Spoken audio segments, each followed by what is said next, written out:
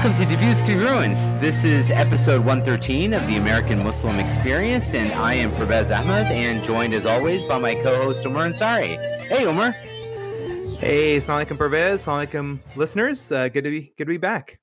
Yeah, great to be back, and good to be able to catch up with you as well. So, latest and greatest. Let's see.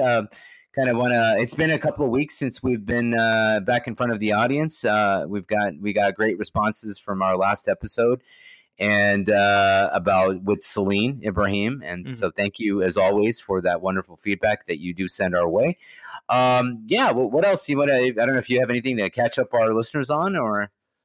Well, just that, things are in full swing in terms of economy reopening, and kids are out of school, and we're going to theme parks, we're going to pools, we're going out maskless in some cases. My daughter insisted on taking her mask off even in the grocery store, and I was like, fine, take your mask off, as if she was like, wearing like super short shorts or something. I don't know. No, something inappropriate. I don't know. It's funny you say that, because there is a part of you that almost feels sort of naked, quote unquote, without it, right? Yeah. So it took me a minute too to be able to, because I can't tell you how many times during the pandemic, or well, I mean, we're still whatever, but when it was the worst of it, where I would be walking into a store and I'd be like, whoops, I forgot my mask, and have to run back to the car. And now I'm like, oh, whoops, I forgot my mask. Oh, I don't need a mask if I don't want to, And so I've been vaccinated now, obviously, for a few months, and getting back out there and going to places that are where other people are also maskless. So that's going well. And I'm also back in the office where they also updated. Yeah, that's been great. I started this job during the pandemic, and so I had never been into the office, so to speak. And so it's nice to be at a new company, new place, new desk. Cal OSHA just updated their compliance, so it's in synchronicity with the overall national CDC. So now they're saying that if you're vaccinated inside the office, you don't need to be masked. So that's also exciting, where I don't have to wear a mask for 7-8 days, 7-8 hours out of the day. Yeah, that wasn't fun. Well, I'll one up you on going to a germy place without a mask. I joined a gym. Whoa! Yeah, and I joined CrossFit. Have you heard of this? Of course I have. Yeah, you're gonna become a CrossFit cultist. I can already predict, because it's a little mini cult. I actually didn't do too much research. I was just like, you know what, I'm gonna do it. A friend of mine. Well, then you're a typical new cult member. Then you didn't do the research. Yeah. You heard good things, and now here you are, right? I'll be handing out flyers for it soon, I'm sure.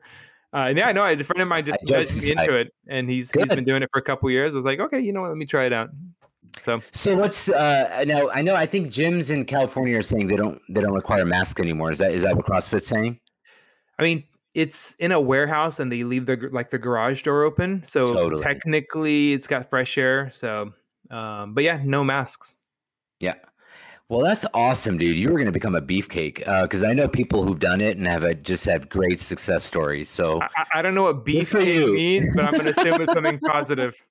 No, dude, you're going to become like Mr. Buff. Sorry, I know beefcake is probably like a super 80s term that I don't know why popped into my head. That's hilarious. But no, you're going to be okay. As the young kids say, you're going to be swole. I don't even know if that's current. You went too old and then too new. I'm guessing somewhere stuck in the middle, right? I went like full boomer. Yeah, now I probably sound like a boomer too, because they don't say swole anymore. Yeah, exactly. But anyway, no, that's all. All that's great, dude. There's something like CrossFit that I've been eyeballing for a while. In fact, I had looked into it right before the pandemic, and then of course the pandemic, and I decided to. But now I'm actually rethinking it again.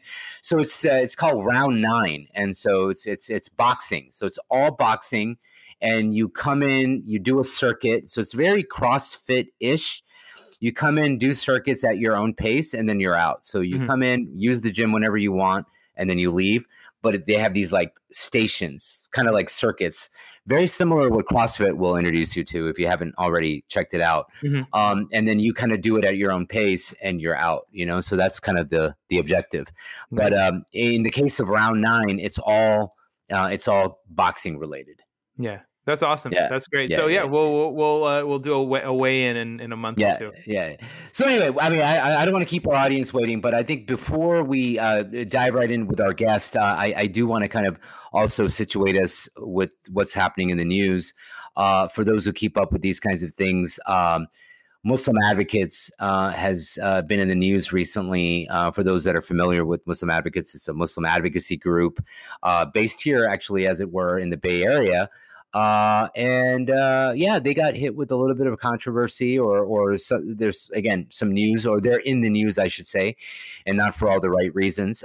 There was a parting of the ways between their founding member and director, Farhana Kher, is it right? Farhana Kara, yeah.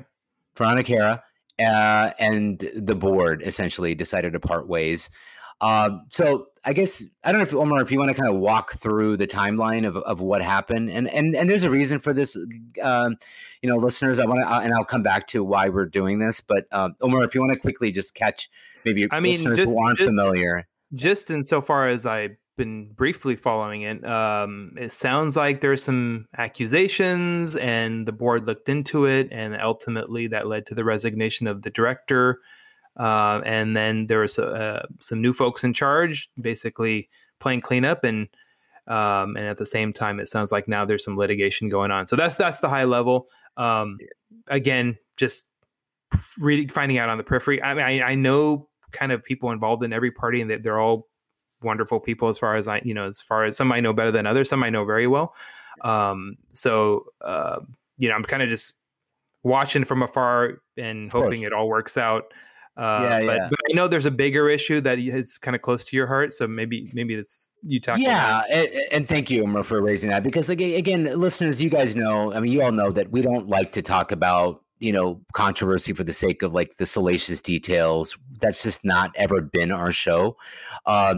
But to me, the reason I even bring it up, the issue with Muslim Advocates, is because it strikes for me, it struck close to home. It's Bay Area. It's a Bay Area nonprofit that is dealing with accusations of abuse, toxic work environment, brought on primarily by the founding director and people in leadership. And for those of you who know, or kept listening to the show long enough, know that me, Pervez Ahmed, there was a similar situation that arose a couple of years ago with Ta'leef Collective, which I still serve on the board of. And we had a similar, issue sort of come up, and we had to deal with accusations. And it was a place very, alhamdulillah, like no litigation resulted by virtue of the parting of the ways between the organization / board and its founding director. But as what I say, and the reason I bring up, as I said, not only because it hits close to home, but I think it points to broader issues that we're beginning to see more and more of, right? I mean, Muslim Advocates, nor Ta'leef Collective, these are not organizations that are the first to be in the public eye due to controversy surrounding accusations of abuse, accusations of toxicity or work environment, et cetera, And so I think that my purpose in raising it, or our purpose in raising it, is, we just want to have a conversation. I think the community needs platforms and venues where we can have open and honest dialogue about these issues. And so my intent, inshallah, our intent as a show is to dedicate an entire future episode, not to the details of what transpired at Ta'leef, nor to the details of what transpired at Muslim Advocates, but rather kind of a broader conversation around best practices for Muslim nonprofits. Think out for again, those type of issues that I think are far more interesting to me than the salaciousness of any particular instance. I'm in HR. I don't know if I've said that before.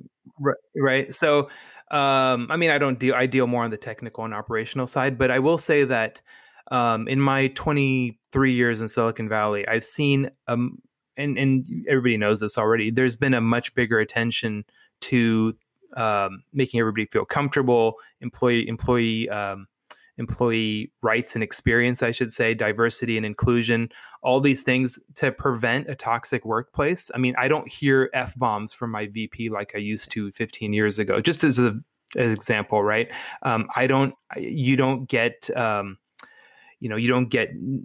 toxic behavior as much. I mean, it's still there, but people are trying to move away from that. And I think this calls to attention that Muslim organizations have to move in that direction and keep up with the changing times, and pay attention just as much to discrimination, worker experience, worker rights, all those things that any organization Yeah, pay and I attention think to. Muslim organizations two things come to mind. One, I appreciate what you point out, that this isn't something that's systemic to nor limited to Muslim organizations. I mean, certainly, whether it's religious or secular, corporate or otherwise, we see these type of instances come up time and time again. So this is not limited to religious organizations, nor is it limited to the Muslim community. So thank you for raising that. Number two, what I think the Muslim advocates issue raised for me as again, someone who's involved in the Muslim nonprofit space, is that gender is also not necessarily a preclusion or something that is going to inoculate,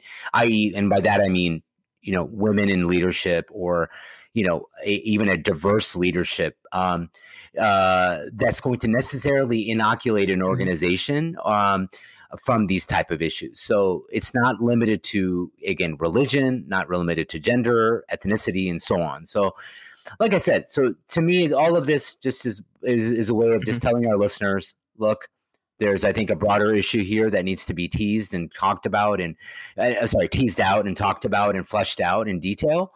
And we plan on doing that, like I said, and not so much about the sort of, like I said, salacious nature or the salacious details of any particular instance that comes to mind.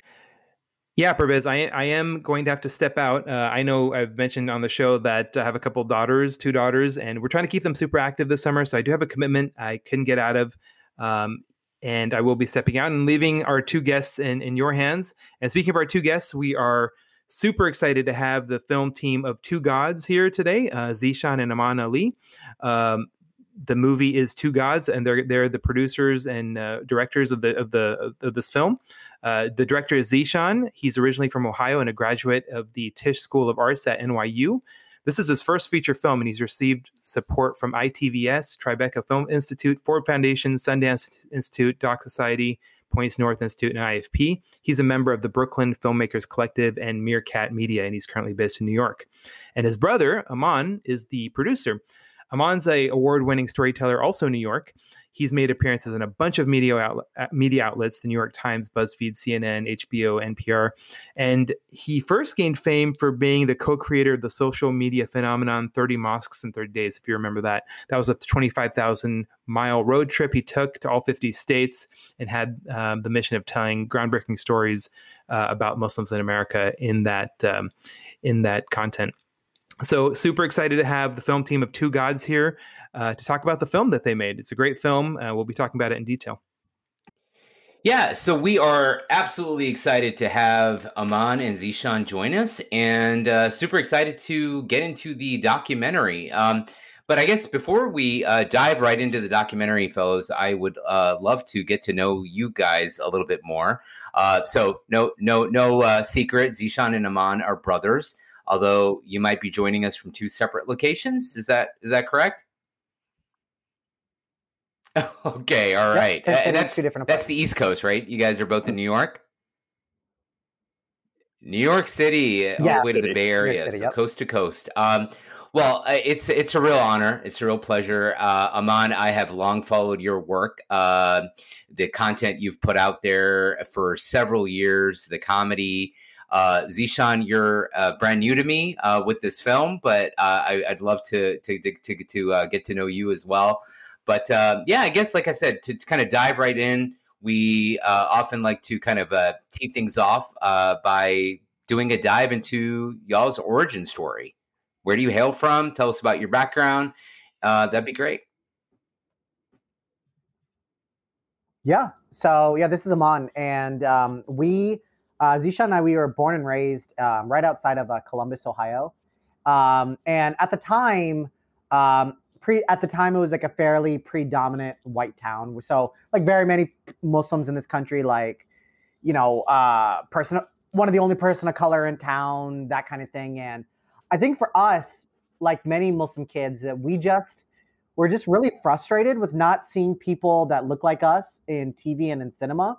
And it was always something that we just constantly were talking about. And when we watched films and watched TV shows, and there was a particular Muslim character or even a South Asian character or anything like that, it just always came up, and we always just, pick things apart, and we just get really frustrated. And I think as we got older, we wanted to do something about that frustration. Instead of just critiquing, saying, I don't like this, I don't like the writing of this, they should have gotten this and got that.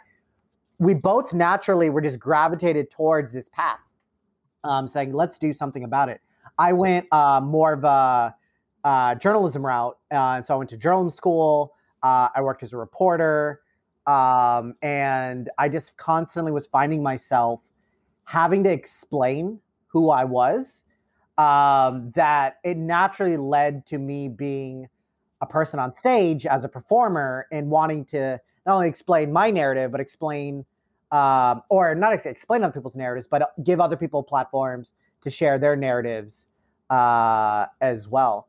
And so, yeah, I was just always that person that just got so frustrated with not feeling seen that I wanted to, instead of having other people tell my story, I wanted to not only create a platform to tell my own story, but also create a platform to tell other people's stories as well. And Zeeshan, you want to?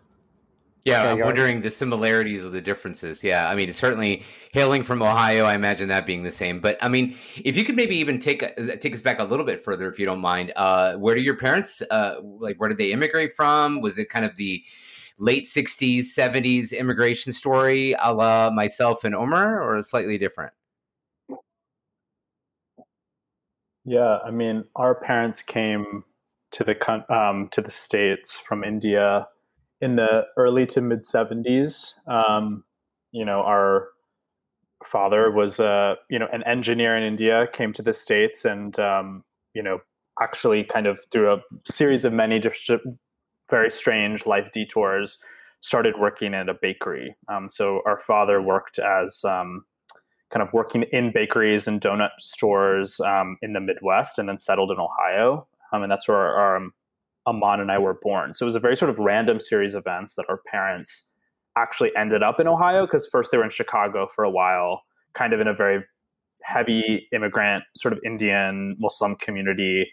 And then they came to Ohio, where they were very much like, what did we do? What did we do? There's no, like, my mom always kind of reflects on that time where she was just like, there were many nights where she woke up and she was like, what am I doing here?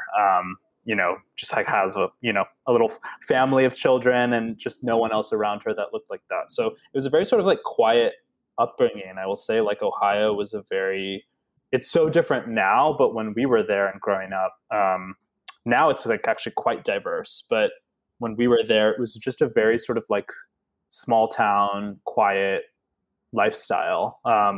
Very much like there was a cohort of Muslim community and like an immigrant community, and we kind of latched onto that. Like, we spent all of our weekends at families' houses, and we had cousins that lived near us. So we just spent a lot of time with family and, in the mosque and the Muslim community as much as we could. And I think that really kind of shaped our perspective to kind of like constantly have that sort of community that we were always seeking out in some sort of way. Yeah, and probably not just perspective, but your identity probably became. I mean, I don't want to presume. I'm just speaking from my own experience growing up in a similar environment. Your Islamic identity kind of came out to the forefront. In my case, especially because those weekend activities were filled not just with Indian Pakistani families, but with like Bosnian families or Lebanese families or Iraqi families and so on and so forth, right? So the common thread was your Islamic identity, and therefore, when you see somebody on the screen going full circle, that really resonates or irks you, I should say, if it's not presented in an accurate way. No, that's absolutely what it was. It's yeah, even calling myself Indian like just feels weird because I'm used to growing in a community in my friend circle. Yes, I happen to be Muslim, but we're from many different parts of the world, and so it's hard for me to like even see myself. When people point it out, I'm like, oh yeah, I forgot I'm Indian. Like, oh yeah, my family's from there. But yeah, that very similar. That was because just purely by numbers, because there weren't that many at the time, many Muslim families, we all kind of gravitated towards together. And the mosque was kind of like our country club. That was the place we went to on weekends to hang out and spend time with people. And yeah, it was that rallying point for people from all over the city that went to all these different schools, coming from all different parts of the world. Yeah, to come together. I was just going to say. And what were? Yeah, go ahead. I'm just going to ask Pervez, what were? Yeah, I was just going to say, what were some of the annoying movies that you did, or shows, movies, any content you saw that stuck out at you? I mean, obviously, True Lies comes to mind, right? But anything you remember that really bothered you? I mean, there's so many. The Simpsons. Kids used to call me a poo all the time. Aladdin, I was called a boo. So I hate Aladdin just for that reason. But and then there was just it wasn't even just particular shows or movies. There'd be like a character or just one little moment or a commercial where like, it's always the nerdy kid or whomever. Like even this is way back. Oh, yeah, sure. Short Circuit. I don't know if you remember that movie. The guy who built the robot, and it's a white guy playing an Indian guy, and I was just like, "What is?" You couldn't find one Indian actor. There's 1.6 billion people, and you couldn't find one person to play an engineer. Like, really? I can go down to your local college and find 4,000 of them. So I would just get really annoyed at like little things like that. And honestly, like that stuff still happens. We talk about all this great progress and all this multiculturalism, but a lot of ignorant stuff still happens. Thankfully we have a voice and we can make noise about it and hold people accountable. But these frustrations didn't end with Black Panther. People think, oh yeah, Black Panther came out and everything's good now. No, it's still an issue. We'll tell you from experience, like it's still like, yes, it's gotten so much better. But we still have a long way to go. Absolutely. No, go ahead, Zeeshan. Go ahead. I was going to say, like, I also think that if you grow up in a small town of a certain time, like, there's not really like much sort of like cultural competency. So like rarely was I identified as being Indian or Muslim. I was just like vaguely ethnic. So I found myself just like, bothered by all marginalized representation. It was like, if I saw a film or a movie or a TV show, it was like, if anybody was being caricaturized in some way, I would get upset because half the time people didn't know if I was Asian or South American or Middle Eastern. It was like, they didn't know what to peg me. I was just brown.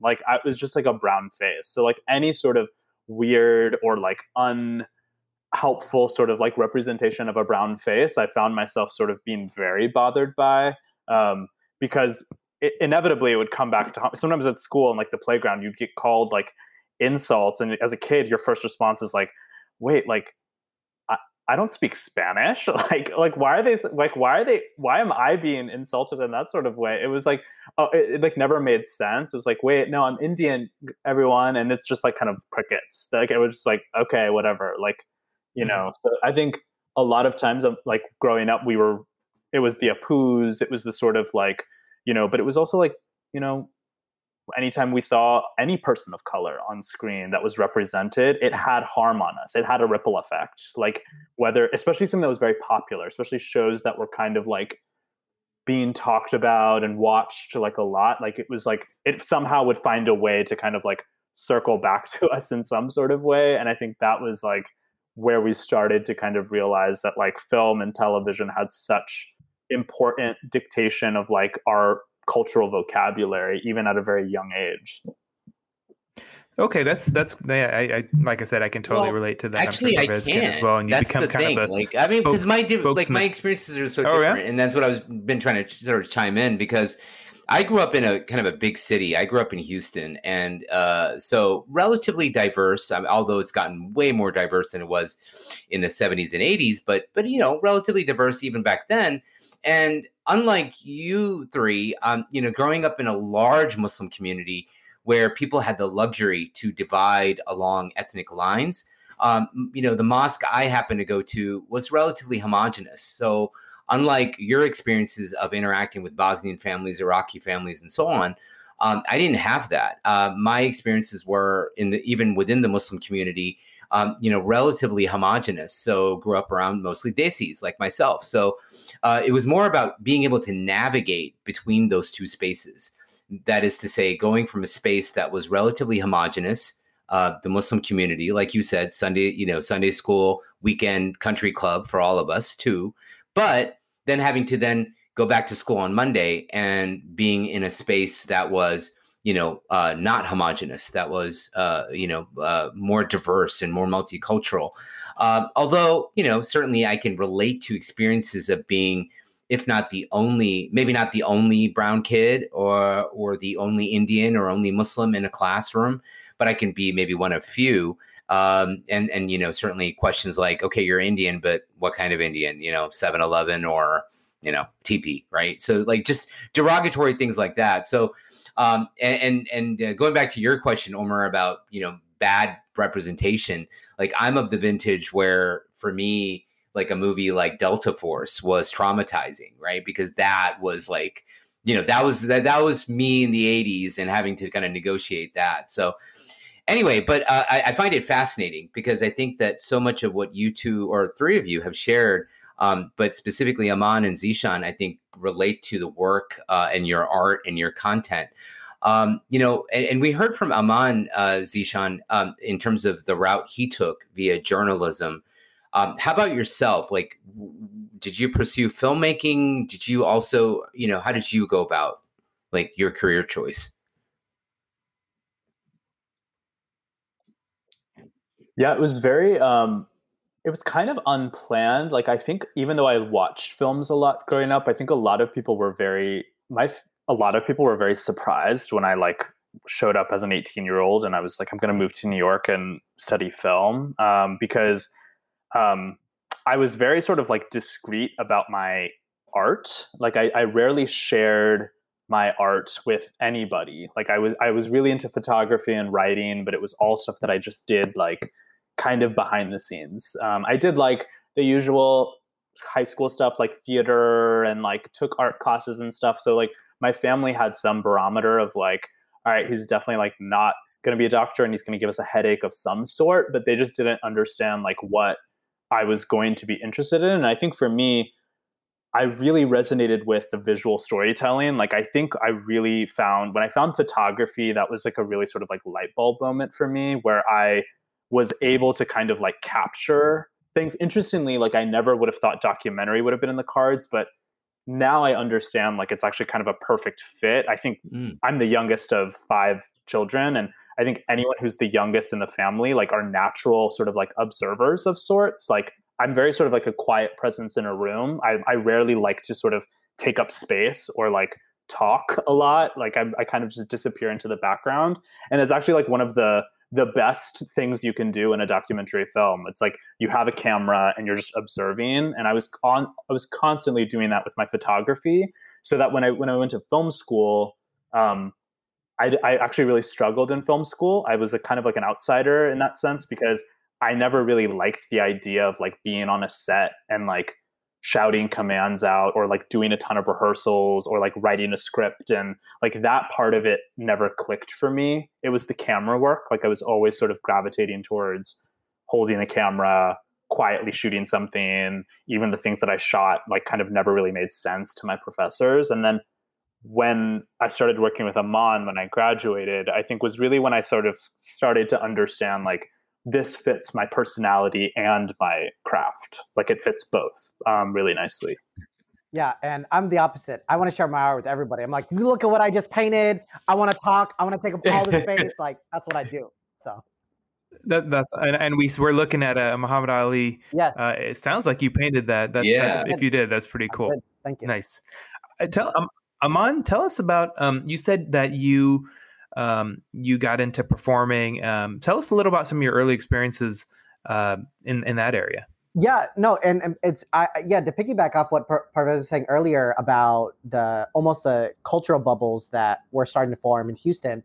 Actually, something similar happened when growing up, because initially in like mid '80s, early '90s, it was fairly multicultural, but as more people started coming, people started spreading out and forming their own little cultural bubbles. And so our mosque, which started off as multicultural, slowly started to become more and more South Asian, and then Middle Eastern folks started their own masjid, and then the Somali community started their own masjid, this and that.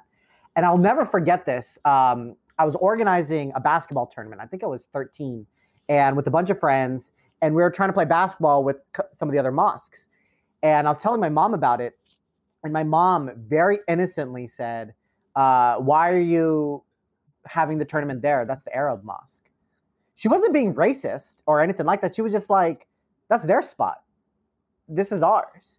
And my 13-year-old brain just did not know how to comprehend that. I'm like, I don't understand. Even to this day, I don't understand what that means. And I'm glad I don't. So I was just always that person that just loved to just check things out, go talk to people, go meet people. My dad, as my brother mentioned, was a baker. And as he got older in his career, started traveling a lot and going all over the country. And we used to go on road trips with him. So I was just always a very curious, exploratory person, and just loved going up to strangers and talking. And so it was just a natural fit for me to become a performer, and not only just getting on stage and telling my story, but then talking to the audience, and then traveling and hanging out with people and hearing their stories and using a platform for that. But yeah, it came from just a curiosity. Like it's been the first of, or this show is kind of the first of a few things. For the first time, we've had two guests that are brothers. So, you guys check that box. And then like having a father who was a baker, that just sounds like a fascinating experience. See, like an engineer turned baker nonetheless. So that is really fascinating. I don't know if you wanted to like make any additional comments about that, but maybe if you could, but use that as a way to then kind of talk about what was their reaction when, and Zeeshan kind of alluded to it about, you not becoming a doctor or an engineer, but, how was it then the reaction that you wanted to pursue journalism or film respectively, to your father, let's say, or your mom, who in your father's instance, certainly pursued a very non-traditional, and by that, I mean, I'm putting it in air quotes, like Desi, immigrant kind of career path. So I'd love to hear that, because fascinated. Absolutely.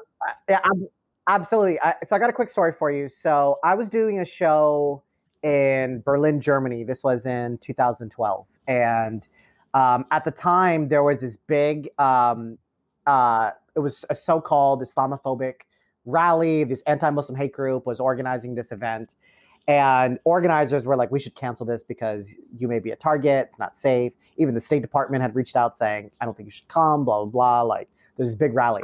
And I'm like, whatever. Organizers worked really hard. The show is sold out. Like, we got to do this show.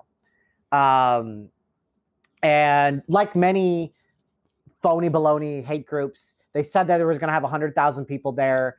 There might have been like 60 people that showed up to it. And thousands of Muslims, Christians, Jews, Hindus, Sikhs, atheists that form an interfaith coalition to speak out against them. So I do the show, and I start telling a story about my dad. And so my dad, our dad, was a civil engineer in India and came to America.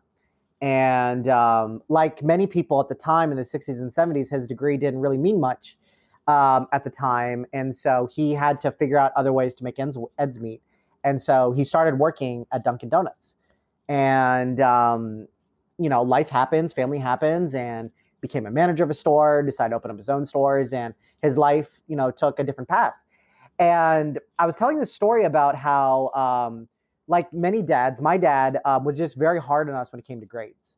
If I brought home a report card, and if it was a 95%, he'd be like, why isn't it 100? And if I got 100%, he'd be like, why are you taking such easy classes? You just going to school to get straight A's? Like, what are you doing? Like, why aren't you pushing yourself? He was just always like that.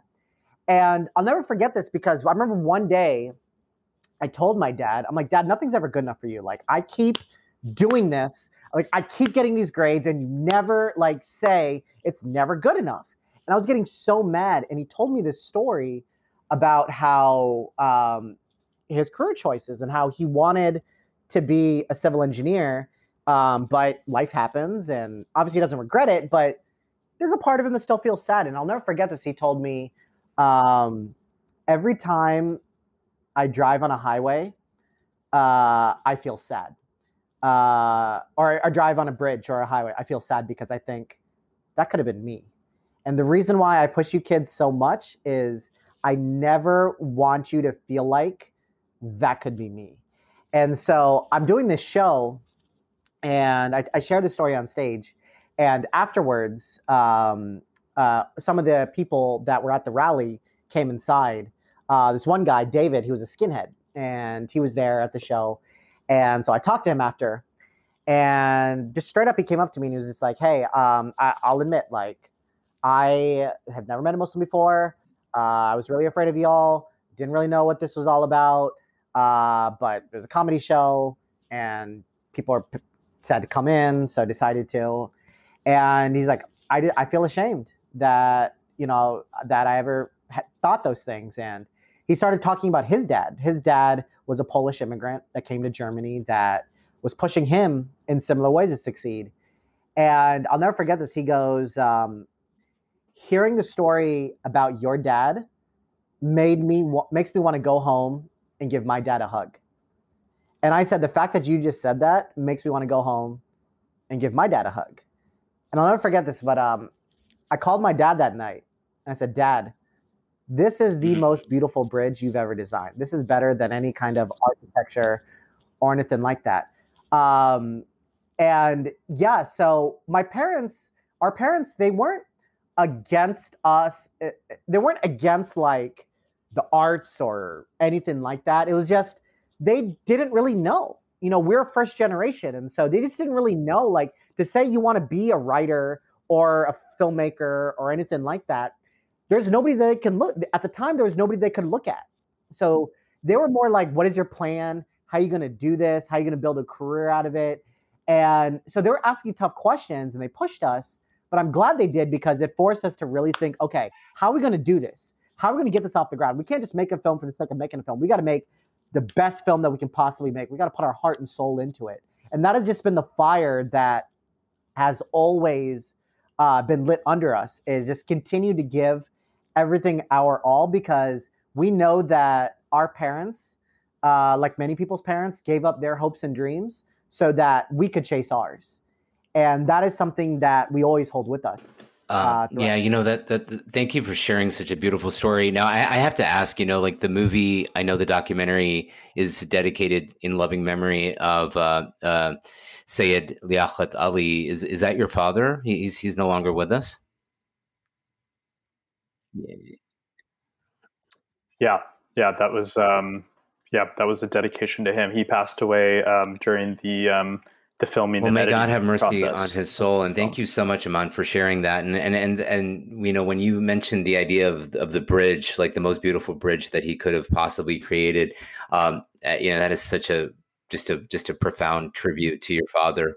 But no, I really thank you for. Oh, sorry. Go ahead, Zeeshan, please. Oh, no, this is Omar. Just I wanted to say, Aman, I've been somehow I stumbled upon your Facebook posts. I don't know, just over a year, somebody reposted, and to be honest, we've never met. This is the first time we're chatting. I don't think we even have any major common connections, but I've just always really enjoyed reading your Facebook posts. They're long, but I always know that if I power through them, you're going to get like a gem of something really interesting. And just even now hearing you definitely have a talent for telling stories, even just in that short little story you told.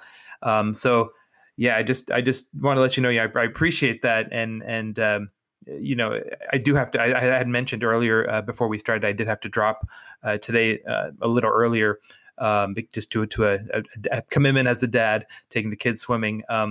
But I'm going to be listening to the rest of this recording as a fan now. Just like I like reading all your posts, I'm going to listen to this. And I did watch the movie. It's great. I recommend all our listeners to check it out. It's about an hour 25, but it goes by really fast. You're really going to enjoy it.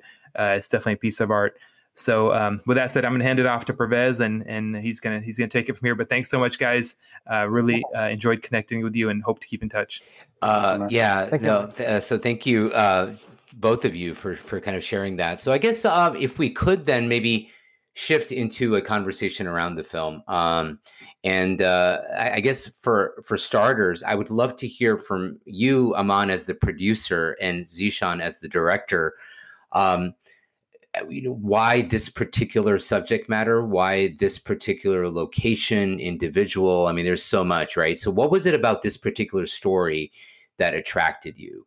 Because it's a documentary. So, I mean, we've talked to filmmakers in the past, but, for them, it's like directing a movie, a fictional, movie. So it's a very different sort of creative process. But at the same time, we have talked to, like, for example, Justin Mashouf, who directed The Honest Struggle, which I imagine the two of you have seen.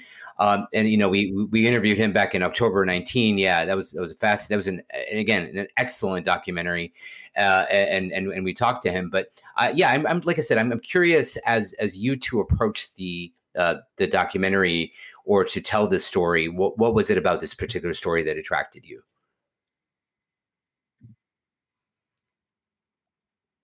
Yeah, I mean, there was a few different things. I mean, when we were in the process of kind of making work together at the early stages, I mean, we were really looking for stories, kind of going back to like our early experiences. Like, we were looking for complicated narratives in some ways, because we were not seeing that in the world, and especially in the documentary space. Like, it was really so deeply political. Like, every documentary or documentary style content about Muslims had something to do with immigration, post 9/11.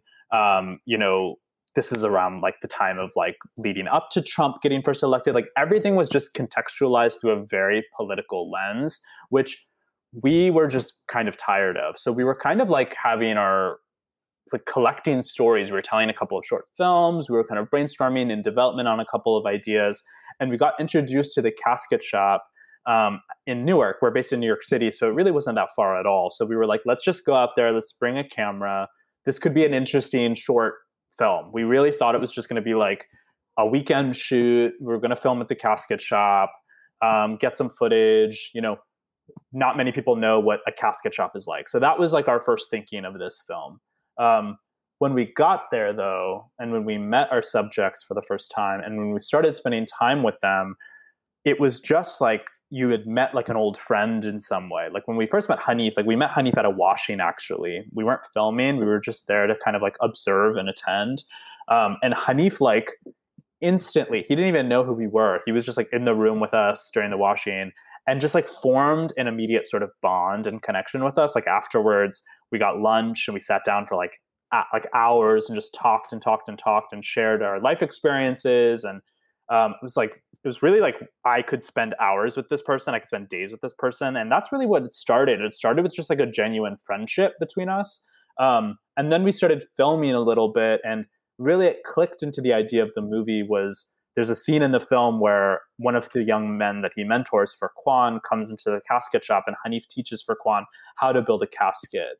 And I think that is exactly the moment where like this went from just a profile piece, this went from just like a visual exercise into something that was deeply profound. Because as this man was tending to the dead, tending to those that have passed, as we're kind of exploring the rituals of death, these young men are coming of age in real time. And this juxtaposition of life and death was actually the most complicated, the most sort of like unexpected type of story we could have imagined. And it was just happening kind of right in front of us. So that was really like the moment where we understood that we wanted to keep filming. I mean, it took us a long time before we realized we had a film, because we had never made a film before. So this was like our first go at it. So we were really just like taking a camera and filming and observing and putting footage together. And it wasn't when we started pitching it probably like a year or two later after like, to industry side of like, that's when I think we realized when people saw the footage, they're like, wait, no, you definitely have something here. This is super interesting.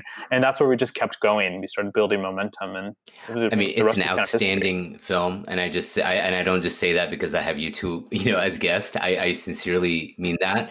And when you say it's your sort of maiden project or voyage into filmmaking, it makes it all the more outstanding. I want to make a quick note here, just sort of perhaps an editorial note for our listeners, is even though this isn't sort of a, Hollywood blockbuster movie or something, we are going to get into quote unquote spoilers. So if you haven't watched the film, I would highly recommend you watch the movie before you listen to the rest of the episode, because we are going to get into certain narrative choices and things that happen in the journey or in the life of these characters that the film follows, that would be certainly spoilers. And so just fair warning. And as I say that, I would love for you two to sort of chime in and just remind our listeners where they can watch the film. I know at present it's in limited theatrical release. I mean, then again, all movies are limited theatrical release post-pandemic. But if you don't mind just sharing that. And then, like I said, for those listeners who want to check out the film and then come back to the episode, they can do so. Oh, yeah. So it's available in theaters nationwide on twogodsfilm.com. And you can find out where the showtimes are. The cool thing is with the pandemic, because of COVID, and a lot of cinemas are showing the films virtually, and you can access it anywhere in the U.S. So a theater in Berkeley, you can watch it from Florida and vice versa. And so it's available for people to watch. And then PBS will be airing the film nationwide as well on June 21st. Thank you for that. So there's multiple ways you can catch it. Yeah, so I have so many questions. Aman, I don't know if you wanted to add your thoughts about the project or the thematic material like Zeeshan did.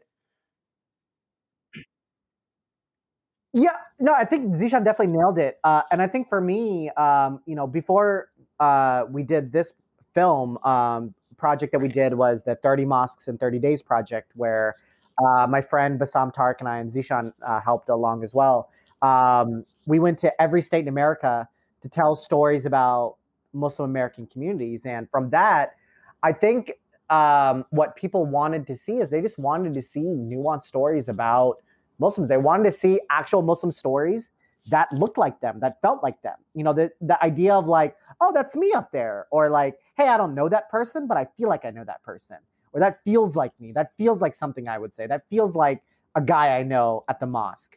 That really wasn't happening in cinema and in TV at the time. And so that was always our lens. And that's always been our lens, is making sure that people feel seen, because we were those kids that didn't feel like we were being seen. So it was very important for us to make sure in telling this story that not only the people in our film, but people in similar communities. Yeah, I mean, but as well. With regards to that kind of what's the word? Like sort of the genesis or what led you to wanting to, tell a story, you could have gone even a fictional route. So, I mean, what I'm wondering is, like for you, like specifically, Aman, what was it about the documentary approach that resonated as opposed to, coming up with like a fictional narrative? I think just ordinary. No, it's a great question. I think just ordinary life is so interesting to me. And I use ordinary in quotes, but it's just, I've just always been fascinated with talking to people and hearing about people that I don't, it's just how my brain works. Is I just love, maybe it's the traditional journalist in me, but I just love capturing people's stories and sharing it with others, that I don't need to sit there and create. Again, not to dismiss it. I think creative work is incredible. But for me, I've just always been attracted to hearing people's stories from all over the world. And so naturally, because of the path I was already on, and as a kid explaining my story, professionally writing stories, and then as a performer capturing those stories and telling those stories. It was just very natural. Yeah, it's funny that like the videos I have seen of you, Aman, a lot of it is just you telling stories that have happened to you, whether it's the or getting the Muslim meal on an airplane, or I remember just you turning your camera on when you showed up at your mom's house with your mom shows up when you've shaved your beard, and her elation and excitement at that fact, and I could totally relate to that. As I've grown my little pandemic beard here, this is a lot bushier and hairier than I'm used to. I'm just waiting for the shock when my mother sees me in about a week because I'm going to see her. And so, I'm going to get that as well. So, what? You should. Yeah, capture that. It's a great video. I watch that video all the time. Or are you telling your story about dancing to Tupac videos? So yeah, I can certainly see the approach of wanting to like sort of a slice of life, and kind of capture the comedic and the dramatic moments therein. So yeah, anyway, getting into the film directly, I mean, again, there's so much that I want to ask you, Zeeshan, as kind of the person capturing these images, because the images are moving and you have a real eye for imagery. And so like, I want to almost save that for like, towards or like a later part of the conversation, but I'd love to kind of get into the actual individuals we see, right, and we meet. And so certainly there's Hanif, who's probably the primary protagonist, and like you said, Zeeshan, and Aman both, he's he's a casket maker, but he also performs the ghusl, or the ritual purification washing that occurs prior to burial upon death. And then kind of his own kind of unique journey, and how he's mentoring these children, these young adults, or in the case of Furqan, like a young boy, and at the same time he's a father. He also has a real son, Tyler, right, who he's reconnecting with because he has spent a certain amount of his time incarcerated, and I mean by him, I mean Hanif. So I guess, wow. So like, I remember one of the early scenes that really struck me is like the way Hanif is introduced. He like gets a call about a person who's passed away and how they need, funeral arrangements to be made immediately. And that's sort of our introduction to Hanif. But to me, the real kind of introduction to Hanif comes a few scenes later. One where he's preparing or making these caskets and he's got like hip hop music blaring. And I just found that sort of contradiction there, or the imagery being so jarring, because he's doing this task that is associated with death, that is generally macabre and, all of that, somber to say the least, but he's like jamming a hip hop, right? So I just found that imagery so fascinating. I wonder if that was like, while you were filming it, I mean, was it like, oh, I got to get this on camera because it is so fascinating, or was it something else? I mean, if you don't mind sharing that. Yeah, I mean, the amount of footage that we have of Hanif dancing to music we could probably make a 2-hour documentary of just that. I mean, it was like, that was really like, so true to himself. Like every time you walk by the casket shop and Hanif was building a casket, music would be blaring, the door would be open. It was never like a closed space. It was like, come in, hang out, listen to music. It was kind of sometimes a nightmare to film because we'd be like trying to have a conversation and we'd be like, we don't have the rights to this song. Can you like turn down the music? And every time we would turn down the music, he would be like, this doesn't feel right. Like, he's like, I gotta have something on, like the TV has to be on the background. There was always something. So it was really important that like, from just an environmental standpoint of like the scene, like that casket shop is never quiet. Like that, it always had music and Hanif was always dancing. I think editorially, we thought it was going to be, in our conversations in the edit room and then working with our editor, we thought it would be really sort of like great to kind of lead you into the film.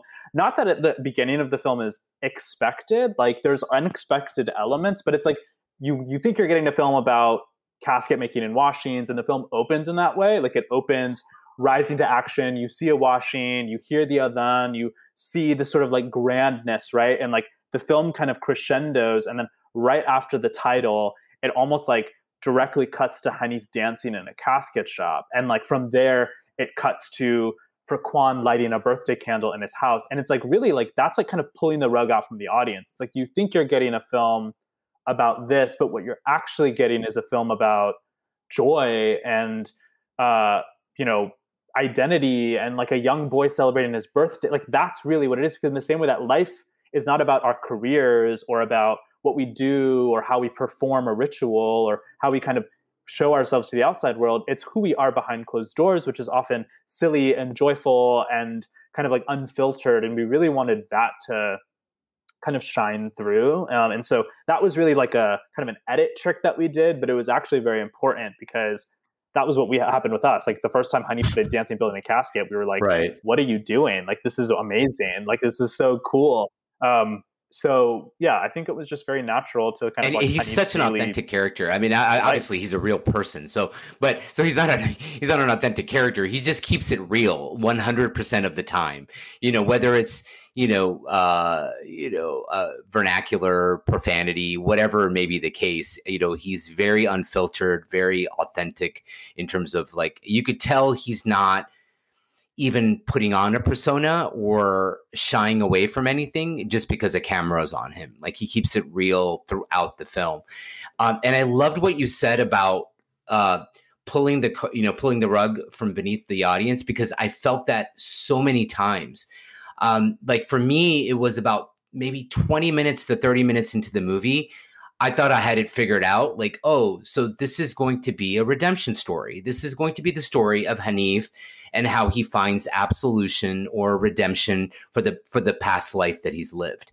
And guess what? And this is what I meant by spoilers. It's not that story, right? He slips and he falters throughout, in the story itself. So it's not even that. And so there's so many times where, like you said, and that's life. I mean, life is not going to be a neatly packaged Hollywood screenplay. It's going to be complicated, and it's going to ebb and flow and have ups and downs. And I think you just beautifully, again, shined a lens to it. What I was going to also say was like the second time we're quote unquote introduced to Hanif is when we meet Janice, his niece, right? And she tells the story about Hanif's kind of quote unquote troubled past and being incarcerated and so on, because nothing is mentioned and we don't know that. And we shouldn't make that assumption when we first meet him. It's only later that Janice talks about his background that we realize, oh, okay, so, Hanif's got sort of a troubled past. And of course, that does come back to haunt him later on. And you mentioned Frequan. Now, he's a fascinating character. And even though, like, in some ways, he's like your sort of secondary or second prime, protagonist. He just walks into the shop while you're filming. Is that how you're introduced to Frequan? Yeah. That's exactly how we met him. Is he stumbled into the shop? That scene where he just stumbles in there. Wow. And he's like, "Hey, what are you doing?" And he's such that's the first time we met him. He's such a vibrant young boy, and he's full of energy, and yet at the same time, because of what he's dealing with at home, he's so raw and vulnerable as well. Like, wow, talking about like a gift just sort of dropping in your lap in terms of while you're filming the story. Absolutely. Yeah. Literally within seconds of meeting him, light bulb just went off. And said, are you comfortable talking about because again, it's not, it doesn't play the same narrative choices as you would in like sort of a traditional storytelling model. And so we don't know about his background. We don't know, like Frequan. I mean, I'm assuming that's sort of a derivation of Frequan. He comes from a Muslim background. He's got maybe a Muslim father who's an absent father figure. Is that the story? To be honest, okay, he's a mixture medley of a lot of things, and we don't actually know ourselves. And it's not something we were very conscious in telling this story. We were very conscious of wanting to see people in our film the way they see themselves. And so, and I'm glad you mentioned it before. Even with Hanif, Hanif doesn't shy away from who he is, but we don't look at him as a guy that was locked up in the past, right? It's not something that defines him. Similarly with Frequan, yes, there's some natural curiosity, like, hey, so what's going on? Where are you from? And this and that. Like, It's just not something that he himself really sees himself as. And those are things that it's not that we just sweep those under the rug and ignore those. It's just those aren't things that define people in wanting to tell their story. And those are reasons why we didn't delve into those in the film. Not because we didn't want to or anything like that. It was just they don't see themselves that way. And so with Frequan, for example, we actually don't really know his complete ethnic background or this. He's Christian as well. Fascinating. But yeah, it just never really came up. Like Zishan, did you want to add anything to that? Yeah, I mean, I think it was how we kind of interacted in the filming, but it was actually like double important when we were editing the film in that specific way as well. Like, you never learn anything about the subjects unless they're presenting it to you in some way. So like, you don't really know much about Frequan's home life until like much later in the film when like he is reckoning with it himself. Like, you don't know about Hanif's past until his niece is having a conversation and she mentions it. And then like, it was always kind of important because that is how it is in everyday life. Like, people aren't necessarily like always talking about their difficulties. They're not afraid to talk about it if it's like something right in front of them and like conversationally it comes up. Like, Hanif will tell you all the details of his life in a very beautifully candid way. Like, that was like, he taught me about how to be more unfiltered and sort of like myself. Like, I'm a very guarded person, and I think he's somebody that's always like, don't have the wall up, like always open yourself up, because that's what's going to invite people to you.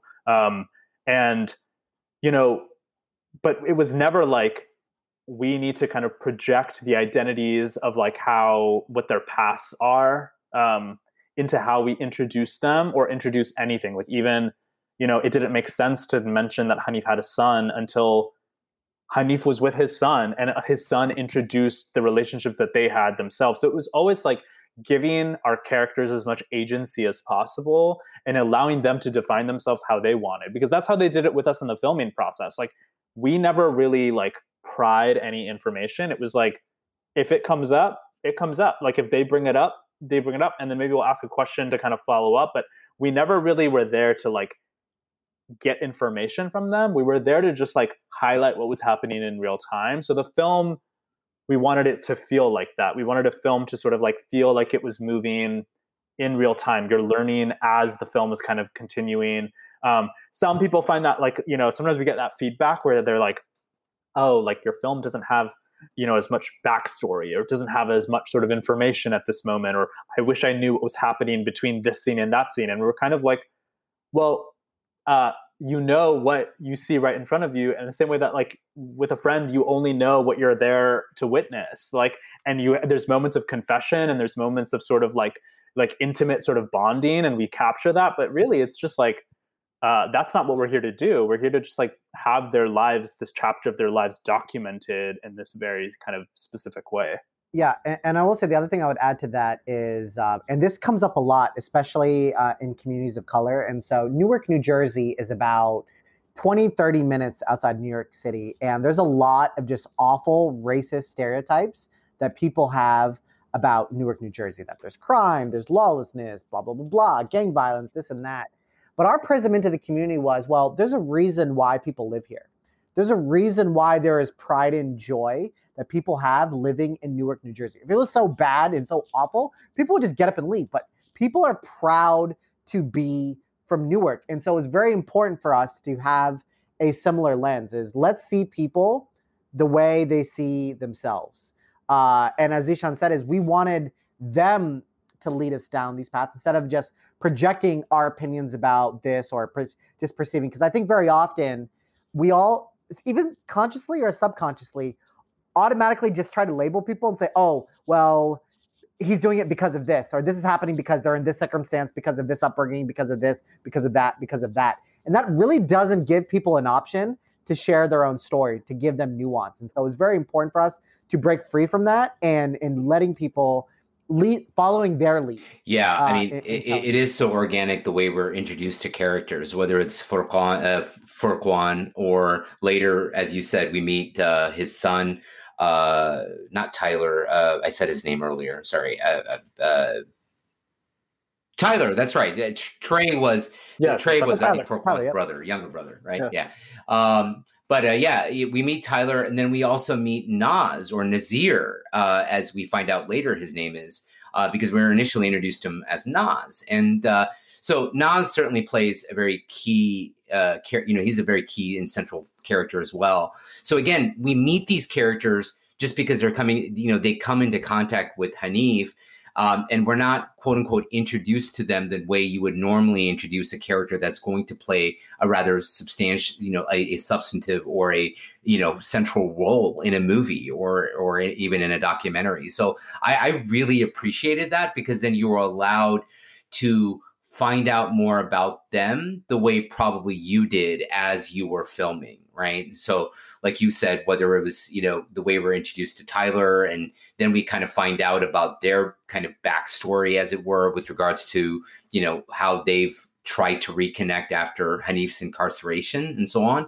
So, yeah, I mean, I found all of that fascinating. I want to kind of maybe shift into kind of a conversation now about kind of the arcs in the story, or in the documentary, excuse me, and kind of the sort of thematic things that you're exploring.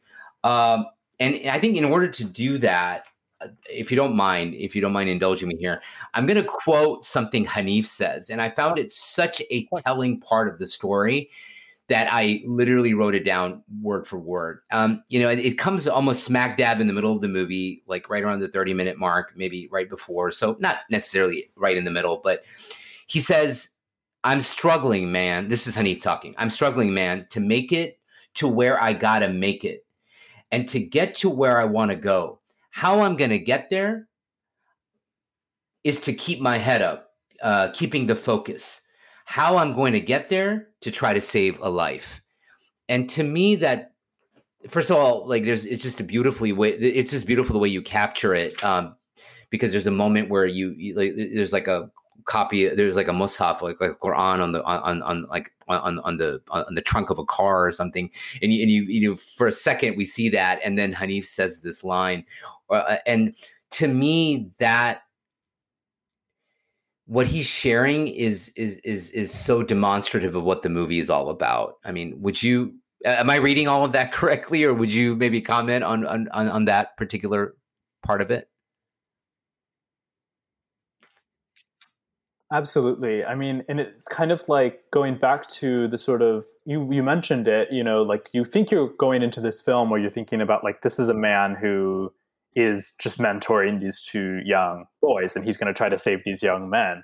But really that line holds so much vulnerability and so much power, because it's like he's reaffirming what he thinks is his purpose is, but he's also kind of directly implying that to get by, to kind of like save himself, he needs to save these other people, right? Like his identity is so intrinsically defined by the ability to provide for somebody else, right? Like, so that like, that's foreshadowing. We kind of put that line there that actually is like kind of we call it the turning point, or like the things where like things get sort of more challenging for all of our subjects. And it directly mirrors the moment where Hanif's actual rock bottom is the moment where he realizes that the two young men that he was trying to save are no longer in his grasp. Like that is like the sort of like and then his sort of coming up from that is sort of like his ability to understand that just because they're not right in front of him directly, there's ways that he can still have an impact. There's ways his story can live on. There's ways his legacy can live on. So it's like, that was really, I'm glad you picked up on that, because that line was very much, we were trying to make it sort of like foreshadowing, but also just kind of like a moment of Hanif isn't preaching really. He's not, that was genuine from the heart. He was just walking down the street and he was genuinely like, how am I going to get by like trying to keep my head up, but also like, how am I going to get by? Like by trying to save a life, thank you for that. I'd love to hear your thoughts in a second too, but I just want to say, like, even, beyond the line, it's the visual storytelling as well, because he's walking in this street in Newark as he's saying that, because a part of the movie, and you mentioned this, Zishan, is the documentary is taking place. You're following these characters But at the backdrop of all of that is these kids that are being gunned down in the streets, that are essentially being raised by whatever circumstances they come across in the streets, whether it's Nas, whether it's Furqan.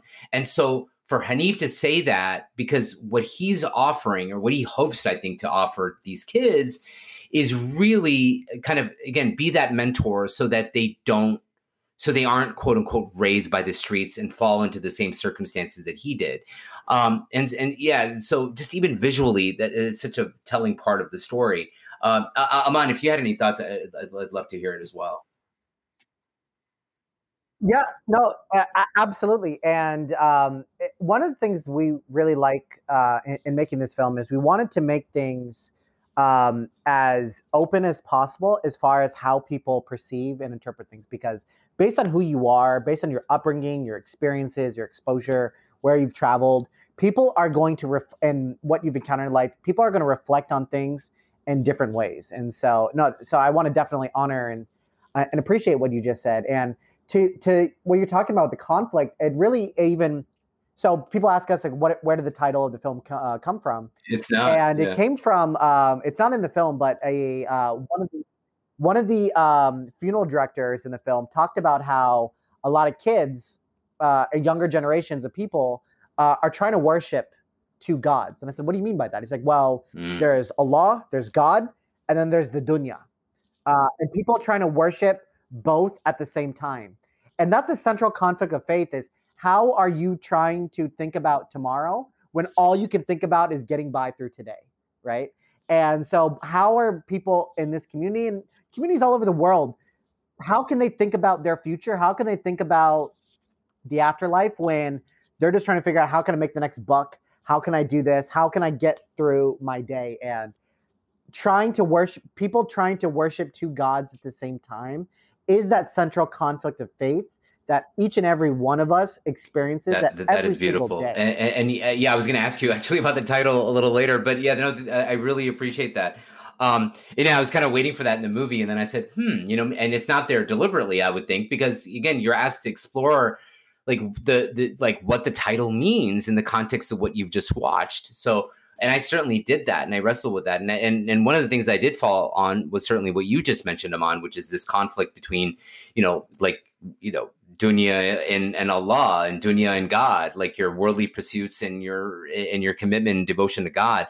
But there's also so many others, right? There's also the idol, if you will, of one's own ego and one's own like nafs, right? One's own struggles with trying to contain, elements of one's past or one's passions or one's desires. And we see that not only with Hanif and what happens to him in the movie, but with Nas as well, right? Because Nas is trying to do the right thing. He values what the role that Hanif plays in his life, but unfortunately, he falls victim of circumstance as well, and he's picked up and he's arrested on far more severe charges than Hanif is. But, again, there's that struggle, right? The struggle between trying to do the right thing and succumbing to one, not only maybe to one's own darker aspects, but certainly, or succumbing to the streets or succumbing to environment, whatever that may be the case. There's always the struggle between two gods. Absolutely. And that's why we wanted to capture that in this film, because I think very often when it comes to portrayals about Islam in film and in TV, it's very much of a dogmatic, right? I don't eat pork, I don't drink, and I pray. And that's it. There's really no space to really celebrate the heart of our faith with these very rich, complicated, layered, nuanced discussions about spirituality. And that's why in the film, we don't really explain a lot. We give you bits and pieces of the janazah process, but this isn't a 101 on Islam, because we wanted people to feel as immersed as possible. Because I feel like if we just go around just explaining every little thing we believe, it kind of others people, and it doesn't really include them into these spaces. And so we wanted people to feel like they're sitting next to Hanif and sitting next to Nas and grappling with these same decisions. Absolutely. And I think it also speaks to what I hope is there is a maturation in the Muslim palette. And by that, I mean, for the arts, for movies like this. And what I mean by that is you're so right in saying that while Muslims for years talked about the caricatures that were portrayed in media, negatively speaking, about Muslims. But now when we see like almost cookie cutter kind of like, everything's perfect, the perfect Muslim kind of trope, I almost have the same kind of visceral reaction to that, because that's not real either. As much as, a terrorist in Delta Force isn't real, to me, the sort of perfect angelic Muslim isn't real either. And so for me to have to grapple with real life characters is the way life is. And I think, and I would say, unfortunately, and the reason I mentioned about the idea of the maturation of the Muslim palette is this, because we have seen elements of that. And I'll call attention to, for example, I haven't seen it, and Omar dropped off, but he recommended it to me. I just didn't get around to seeing it, but there was like two seasons of the show Ramy, right? And there you see a flawed character. You see a Muslim who is struggling with his faith, who's struggling with the decisions he makes, and how in harmony or in congruence they are with his religious teachings. Perhaps another individual that comes to mind is someone like Hasan Minhaj, who has a show, or did have a show, and uses certain vernacular and profanity and so on. And again, what I've seen among Muslims all too often is a rejection of that, because it's just too authentic, too real, or that, we're supposed to like Ramy Youssef is supposed to be this role model for my youth. And I'm like, no, he never says he's a role model. I mean, that's the whole point of the show. Like, you know what I mean? If your children are looking for role models in Ramy, they're looking in the wrong places. Like, and that's what I mean by the maturation of the Muslim palette. I think I hope that, a movie like this allows that palette to develop, where we can really wrestle with seeing imagery and with Muslims on screen that are less than perfect.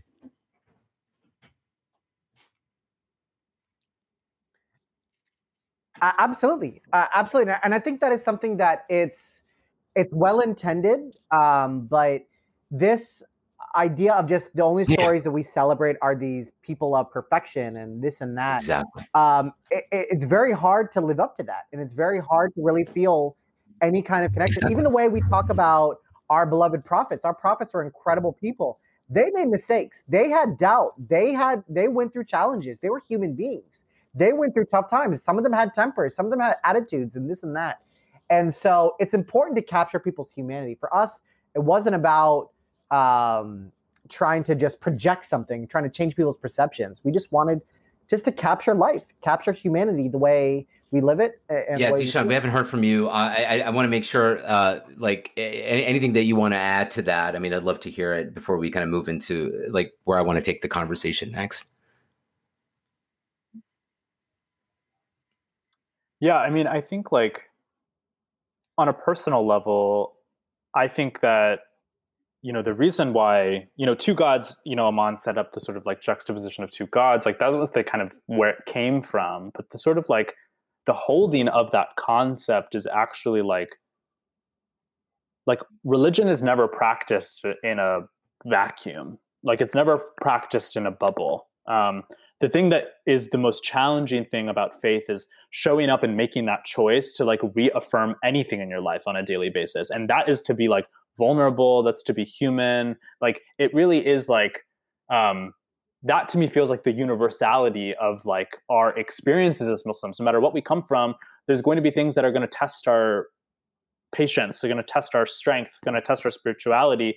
And I actually think like growing up, like I struggled more. I mean, was like films that had negative images of Muslims, like you said, harmful, maybe, but I actually found it more harmful when I would like walk out of a khutbah and like the imam was like, isn't it so easy to like fast and like don't do anything bad and like you're never going to talk to like these kids at school and you're just going to like do, and I was like, what are you talking about? Like that is not I walk out of the masjid and I go and like I have to deal with the world in front of me. Like I have to deal with temptation, I have to deal with struggle, I have to deal with my own version of survival, I have to reckon with my mental health, like all of these things that I think now as a Muslim community we're reckoning with, and like the appetite is growing. But I think what we realize is like the bad Muslim narrative, quote unquote, that like we were trying to reject is actually like the Muslim narrative. Like the Muslim narrative is like we're all bad, we're all complicated, we're all messy, we're all imperfect. Like that is the thing that unites us. And I think what you said I really resonated with. Like I also have a very visceral response anytime I see something that is like a good Muslim, or like when a film just shows a Muslim praying and like that's it, because it's like like that's not all that we do. And if anything, like I struggle to pray all the time too. Like it's just like that's not my identity. My identity is really about like who I am as a human being existing in the world today. And I think that's why this film felt so sort of important to hold the messiness, the untidiness of the storytelling, because that's real. Like that's more interesting. I mean, exactly. That's just more. Sorry, I'm on as a film. Yeah, I'm telling mommy you're not praying. So that's it. Go ahead. Yeah, she calls me every day and reminds me to do my Isha and do my Fajr. The Isha before bed and wake awesome. up. I've got an 18-year-old daughter and a 12-year-old. So I guess that never ends, huh? Reminding your kids to pray. Thanks for foreshadowing what my life's. Exactly. Thanks for telling me what you have a lifetime to look forward to. Yeah. No, I just wanted to make a comment about this whole good Muslim idea, because that has become such a trope in Hollywood. And what's interesting is, like, even that trope of the quote unquote good Muslim that we often see is what? It's still within the apparatus of like national security or something, because the good Muslim is the one who cooperates with authorities. The good Muslim is the one who, calls the authorities when he hears a bad khutbah, right? Or cooperates with the national security apparatus. So again, this is the dangers of caricatures of any kind, whether it's the bad Muslim trope, the terrorist, or it's the good Muslim trope, the guy who works with, national security, forces to defeat evil and defeat Al-Qaeda, right? So it's all there. So I really appreciate that. That's neither here nor there, because that's not what we're talking about.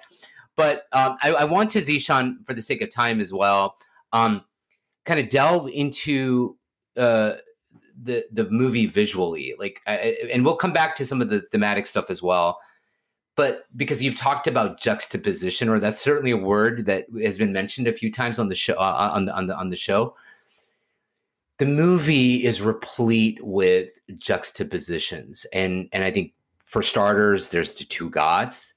That's a juxtaposition. There's the movie is black and white. Right? That's the juxtaposition, right? It's black and white. It's very stark.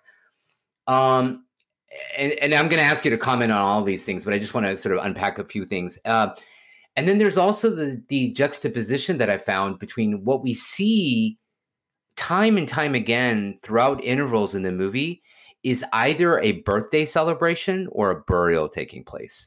And that can't just be, right, accidental. I mean, to me, there's a very deliberate way you film that. And I found that so profound and so deep, because that is life, right? I mean, certainly. Oh, and then there's it's not so much a juxtaposition as much as the fact that the movie is bookended with "To God we belong and to him is our return." And then in the end, we have the transliteration of that in the Arabic, "Inna lillahi wa inna ilayhi raji'un," right? So that also bookends the movies. The film. So talk about that for both of you. I mean, I'd love to hear your thoughts.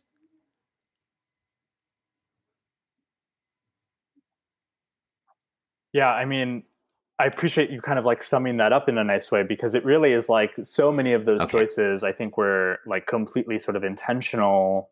That juxtaposition was so important. Like, the decision to do black and white, I think, kind of like that came from more of like the desire of like, we wanted a film that did set up that sort of juxtaposition, but it also like, we wanted a film that felt deeply sort of intimate. And like the film to me is also like holding two spaces. It's holding these sort of like rituals of death and the sort of like the spirituality and the sort of like beauty of those moments. But it's also holding like these coming of age moments of young men just kind of like growing up for the first time. And like, those are just as intimate, and those are just as sort of like spiritual. Like we hold equal reverence for a janaza as we do to like a young boy blowing out a birthday candle, because both of those are defining moments in all of our lives. Like both of those are the things that we understand God and we understand life and we understand everything in between. And so that was like kind of like the black and white was a very sort of like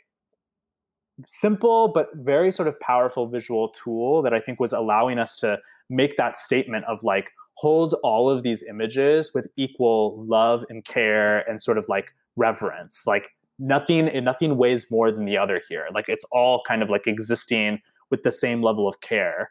And intimacy, like we wanted everything to feel sort of intimate. But I think there were so many sort of like other editorial juxtapositions that we wanted to do where it was exactly that. Like, you know, we would sometimes go directly from Hanif building a casket. There's a shot of like Hanif literally hand kind of running along a casket, and then it goes to Furquan lighting a birthday candle. And we're kind of like directly juxtaposing these sort of images, these sort of moments in time of like joy and sadness, of grief and celebration, because to me, that is sort of like exactly what life is like. Like you know, when you celebrate a birthday, you're happy, but you could also be navigating grief. You could also be navigating loss.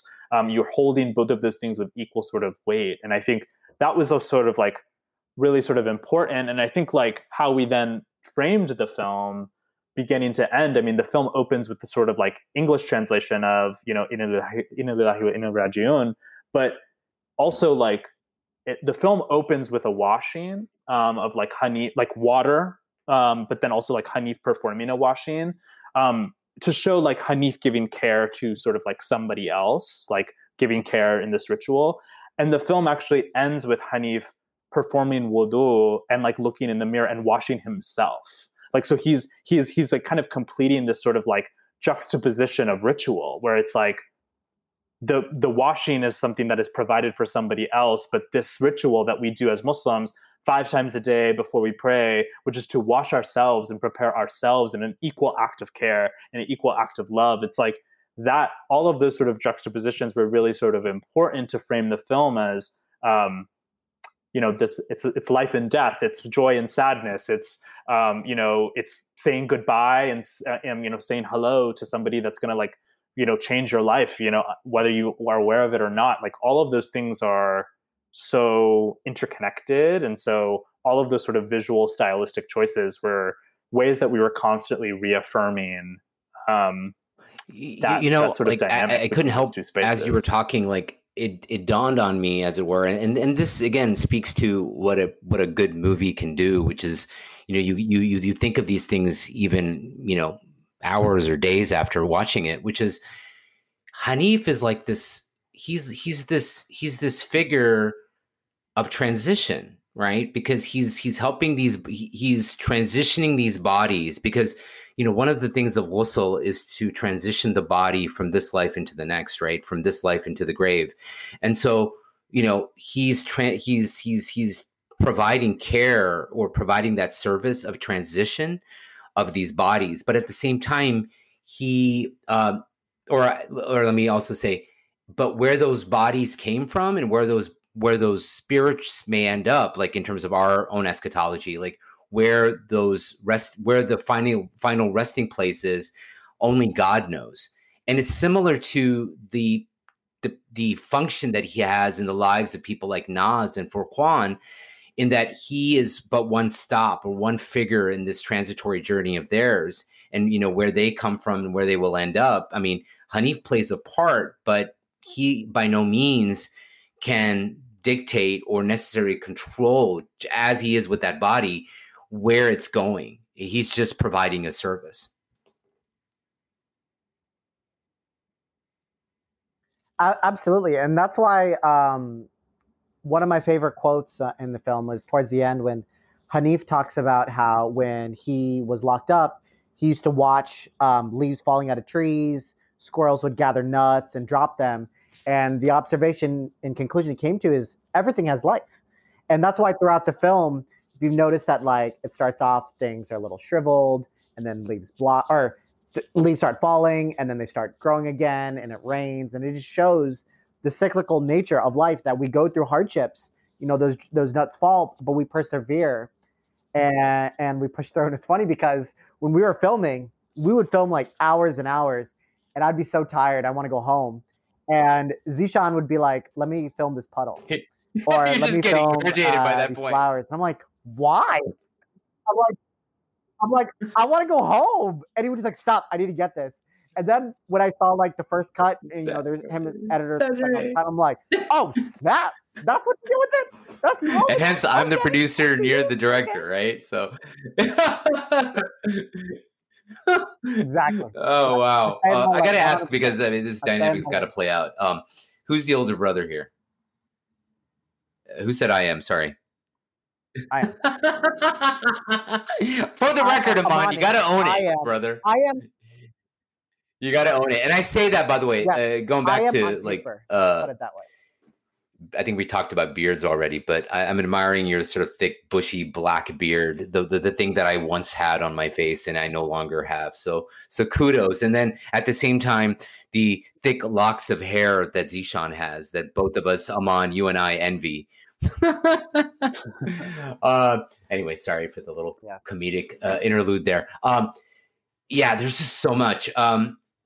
One of the things you both mentioned, like, and I'm so glad you called attention to it, Aman, which is this idea of life and rebirth and rejuvenation, because there's also the passage of time throughout the film, right? It's 126 minutes, but how much time actually passes in the lives of these individuals, we don't know. And the reason I suspect that it's more than like a month, like, because like Ramadan, by the way, it almost seems like the movie is happening at the backdrop of like Ramadan, because they're always going to like Tarawih prayers and so on, or you're going to the mosque and there's like a prayer and and they mention Ramadan. So you're thinking, okay, you know, this is like, you know, in the month of Ramadan, but that can't possibly be true because of the way we see Furqan, most notably age.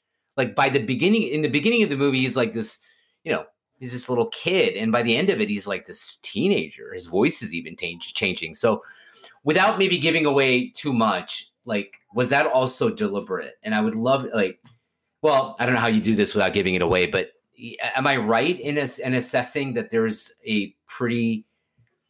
more of a substantial amount of time that has passed than what we maybe see in the documentary? Yeah, I mean, oh wow! I mean, the film was filmed over the course of 5 that's amazing. years. Okay.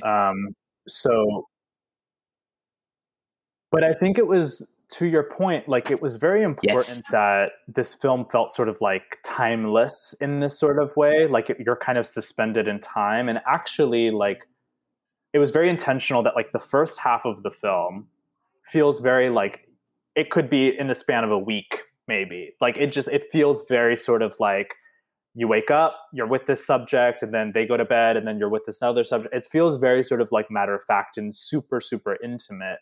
But then what actually happens is, like, without giving anything away, there's that turning point in the film where all of our subjects encounter something like very difficult, grief of some sort, right? Like, it's some compounded grief or some compounded loss. Exactly. And then suddenly time starts to get a little looser. And it's interesting because sometimes when people watch the film, they'll be like, whoa, like, I feel like the second half of your film, like, things are sort of like moving a little faster, like time's moving quicker. And it's like, that is exactly what the process of grief feels like. Like, when you lose somebody, when you navigate grief, like, in the moment, it might feel like every day is like, 40 hours, but then suddenly you let go of time, and like weeks are going by and months are going by, and somebody's reminding you like, oh, it's been a year since this person passed, or it's been, 6 months. And that's when like things become more fluid and like things become sort of more complicated. And that was where we sort of started to mix the worlds of the film, and we mixed the tones of the film, and we sort of kind of like started to swim in time a little bit more. And then when you see Furqan as just like a 16-year-old kid and his voice is deeper, I think that's when everyone who sees the film, they're just kind of like, what happened? Like, he's suddenly like a young man instead of a kid. And it's kind of like, that's how life is. Like, life passes you by before you know it. And we wanted the film to sort of feel like both intimate and grand at the same time. And definitely time. Just to let our listeners know, I mean, this whole interview sort of came to be because former co-host of the show, Zaki Hassan, kind of made the introductions, made the rounds, introducing us all and putting us in touch. Zucky wrote, I love Zucky's reviews, but Zucky wrote this great review for the film in the San Francisco Chronicle. If you haven't checked it out, I definitely encourage you to do so. But even Zucky, and I'll say this, and I'll even ping him that I said this on the show, but he says the second half bounces viewers through major events in the characters' lives, and then he puts something in quotes that's a little bit of a spoiler, so I'll leave it. Too fast, losing the singular poetic impact of the earlier portion. And then he ends with again, a very glowing review. So that's not really a critique, but I'm like, hey, Zucky, you kind of missed the point. To me, the fact that it does feel so rapid, the second half, is deliberate because all the beautiful things you just said, Zeeshan.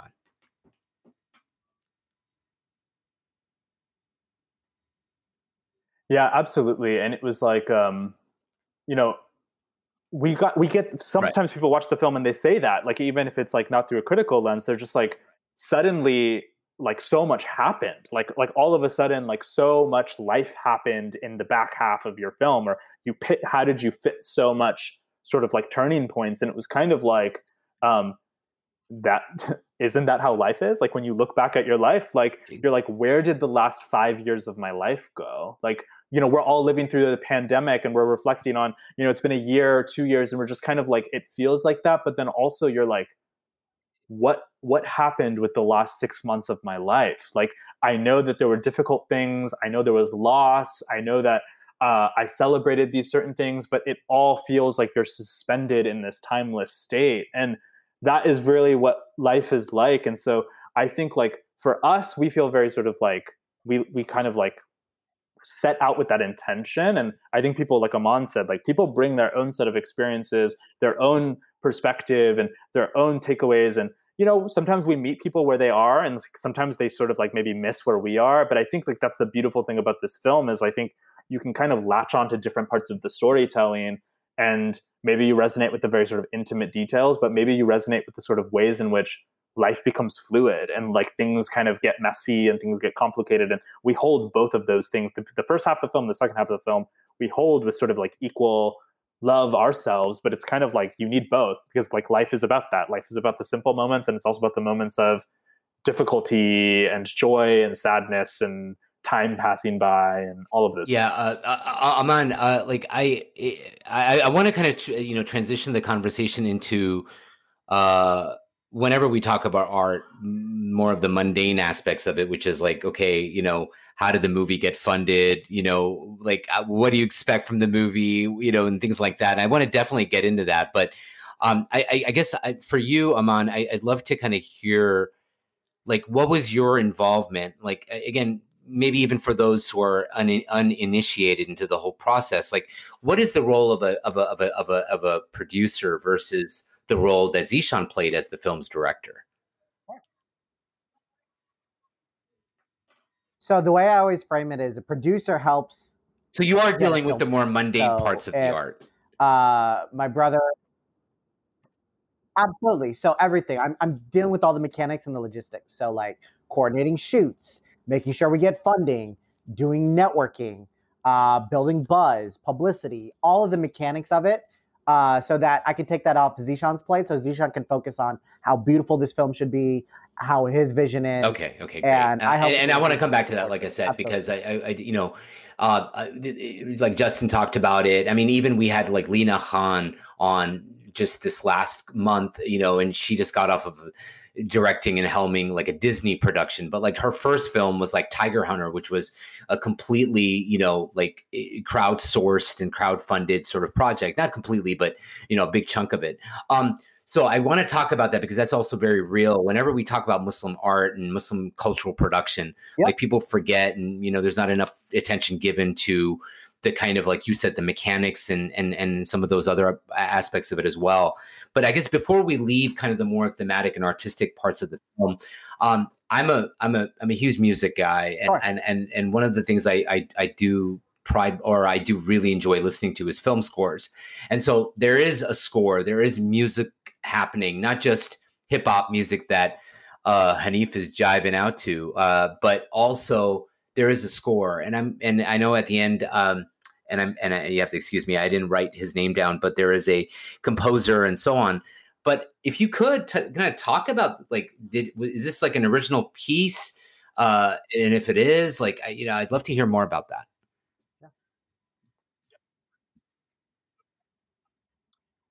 Yeah, we worked with an incredible composer based in New York. His name is Michael Bahari, and he all of the music is original score we developed for this film, and all of these themes that we're talking about. I mean, Michael did a very incredible job, just like listening to sort of like the film, but then my sort of just like gibberish of like, oh, like life and death and intimacy and casket shop and textures and water. I was just like throwing all of these like terms at him, and he was like, okay. And so we then started like building a palette of sound, and we really experimented with instrumentation. Was so important. Like, I personally don't like there was this like trend in the documentary world for like a while of like very ambient sounding music, like very sort of like explosions in the sky, like very sort of like you're floating, like totally. You're floating I've heard it. Yeah, sort exactly.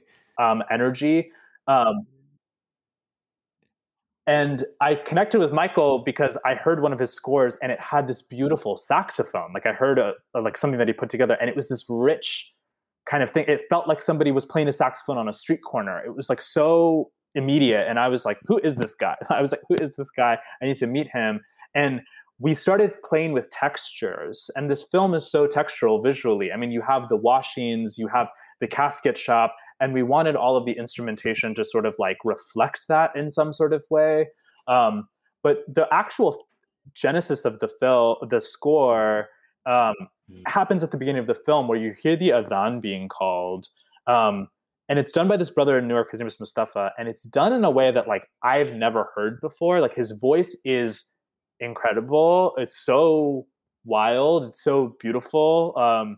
And we heard that in the filming process, and we always knew that we loved it so much that we like opened the film essentially with it, because we were like, this is so beautiful.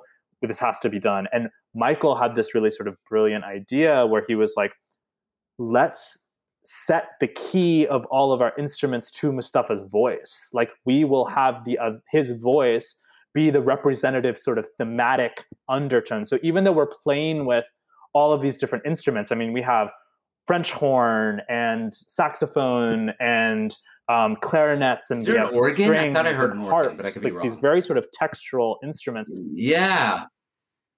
There's an organ at the very end. Like, we played with sort of like instruments that had, because I was like, I don't want a piano. Like, I was like, because pianos feel too sort of like floating in space. I want something that you can feel the keys being pressed. I want the harp so you can like feel each pluck of the sort of like instrument. And then Michael was like, well, you're so impacted by this man's voice. Like, let's use that as a sort of like haunting sort of like undertone that you're holding all of these things. And so the scores, even though we're playing with all of these instruments, I hope at least when you're listening to it, I mean, when I listen to it, I just love hearing the sort of like the journey of sound in this film. Like, you're really kind of taken on this wild journey in the same way. Like, there's such visual language, but there's such detailed, rich kind of like palettes of sound that I think we worked on developing. And that's much credit to Michael, who's just like a brilliant composer. And not only that, horns are very often in Islam and in many faiths are used as instruments of calling. And this is a film about calling, in Allahi and Allahi Rajiun. And people answering their calling on this earth. And so there's lots of layers. Wow. Yeah, there's definitely a lot of layers. Got me, you had me in this like ecstatic moment, Aman. Like, it was like, preach, brother, preach. Like, it was beautiful. And I'm so glad I asked that question, Zeeshan, because I could tell that you too are a real sort of aficionado of music and really appreciate what it does to a visual piece of art. So thank you so much for kind of going into that detail. And I'll this is just like sort of a confession. Like, there was a part, and I can't remember where it was because but I made a note of it because I was like, okay, I want to ask about the score. And then more specifically, there's this moment where, and I think it is the organ. And while it's playing in my mind, I found myself almost humming the words to My Hometown by Bruce Springsteen. Like, I don't think it's deliberate because you said this is all original music, but I was like, wouldn't that be amazing? Because you're talking about New Jersey. You can't get any more New Jersey than Bruce Springsteen, right? Like the boss, man. So it was like, but there's this, and I'll even like maybe go back and listen for it, and I'll tell you where it is. So maybe you could either tell me if I'm completely out of my mind or whatever, because it's so evocative of the kind of haunting song of Bruce Springsteen, which is called My Hometown. But anyway, that's neither here nor there either. Unless you had a comment about that.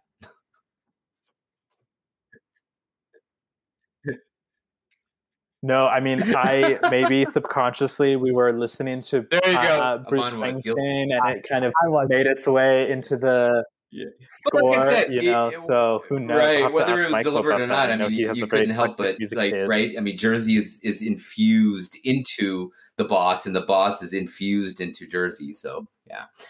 And you mentioned the Adhan, and my wife and I saw the movie together, by the way, and she also loved it.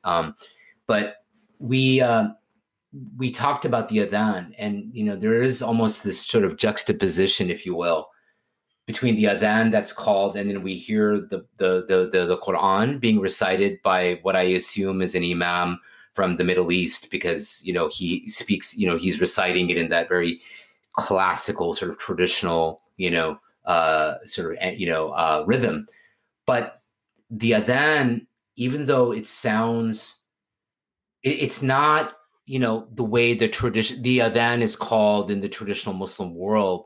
It is so authentic, and it is so rich and beautiful and quintessentially American, because the only time other than in your film that I've heard that is a particular mosque right here in Oakland that I attend, where the person who calls the Adhan, the Mueddin, recites it or calls the Adhan in very much the same kind of that kind of melody, and almost like they're singing it. And so, to me, that's just evocative of a very kind of Black Muslim American kind of cultural production, and I embrace it wholeheartedly, and it's so beautiful because it is in your film as well. I guess if we can then sort of think about concluding, and I guess maybe this would be a place for you to comment, Zeeshan, and then what I promised you, Aman, to kind of talk more about, like, a little bit about the mechanics, and then we'll wrap the conversation. Is that Sure. the audience is seeing American Islam in this really organic and natural way. Like, we're seeing a slice of American life, we're seeing a slice of American Muslim life, and I think that's so beautiful. I have to ask, like, the mosque in Newark in particular, like, it's this grand edifice. Like, could you tell us a little bit more about maybe the history of the mosque or of the Muslim community in Newark, as I probably learned yourself during the course of the filmmaking?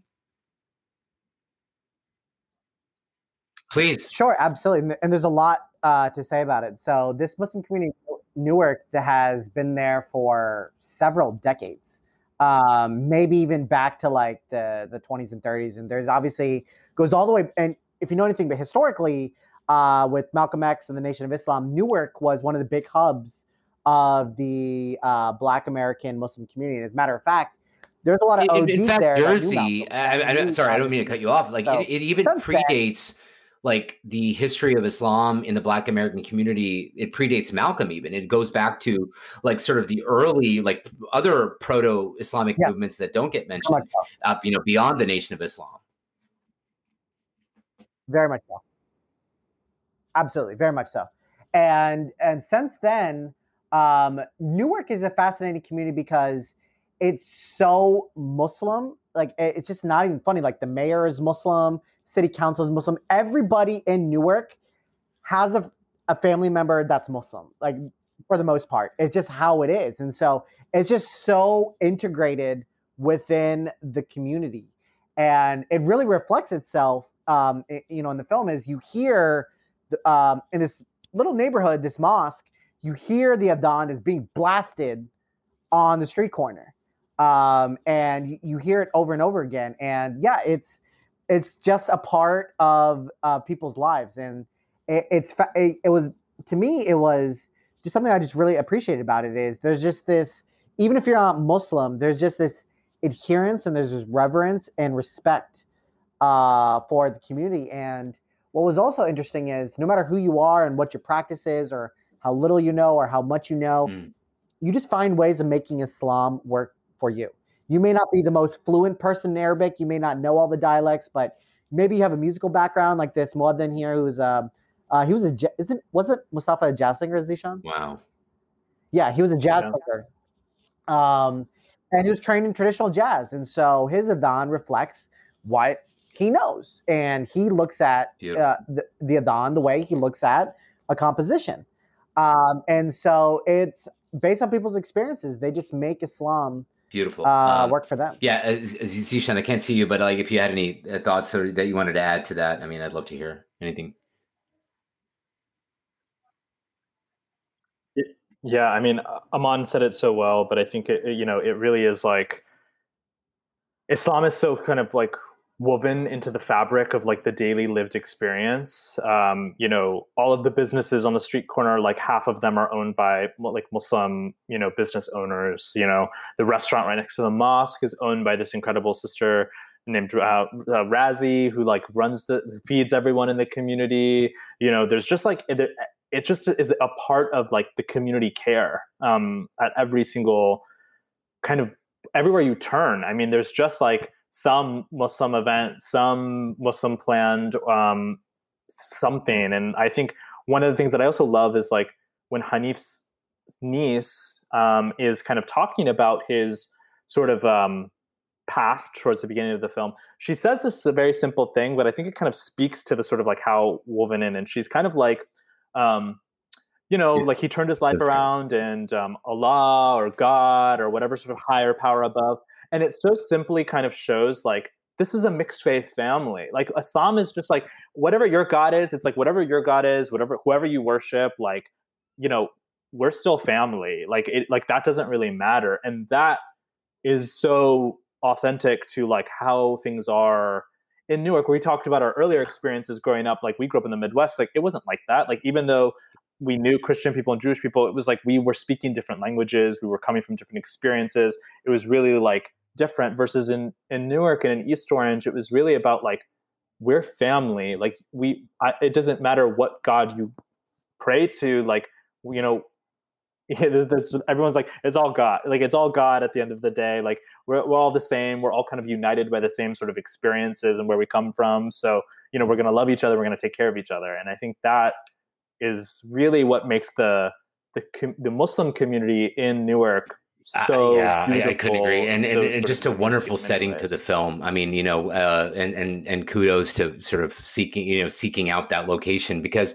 what I think what you were describing, without getting too sociological or technical here, is very much kind of an indigenization process where, Islam has indigenized itself into that community, whereas, in places like I grew up, places like you grew up, we're seeing that happen, but it hasn't already happened. And what you see in places like Jersey and Philadelphia and Atlanta and the South Side of Chicago, you see where Islam has really become indigenized into the fabric of that community.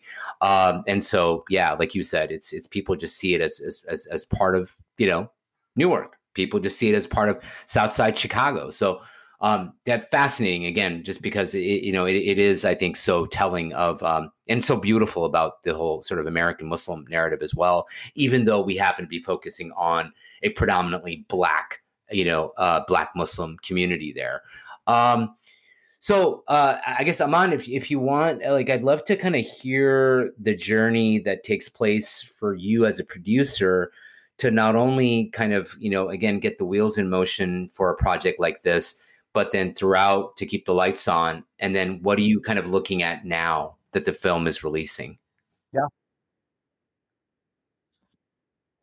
Sure. Yeah. And so there's no way to sugarcoat it. Making a film is hard. It is very, very hard and very, very expensive, to be quite frank. And it was, it was a process. It was a grind. It was a hustle. And for us, especially as first-time filmmakers, understandably so, people are going to be willing to be like, okay, it's a cool idea, but can you deliver, right? And so there were many people early on that said no to us initially. We were at a little bit of advantage because we were filming only 20 or 30 minutes away, and it was mostly myself and my brother, at least during the days of production. We had a little bit of a nimble crew, and so we didn't really have too many significant expenses. So we were able to be a little bit nimble earlier on.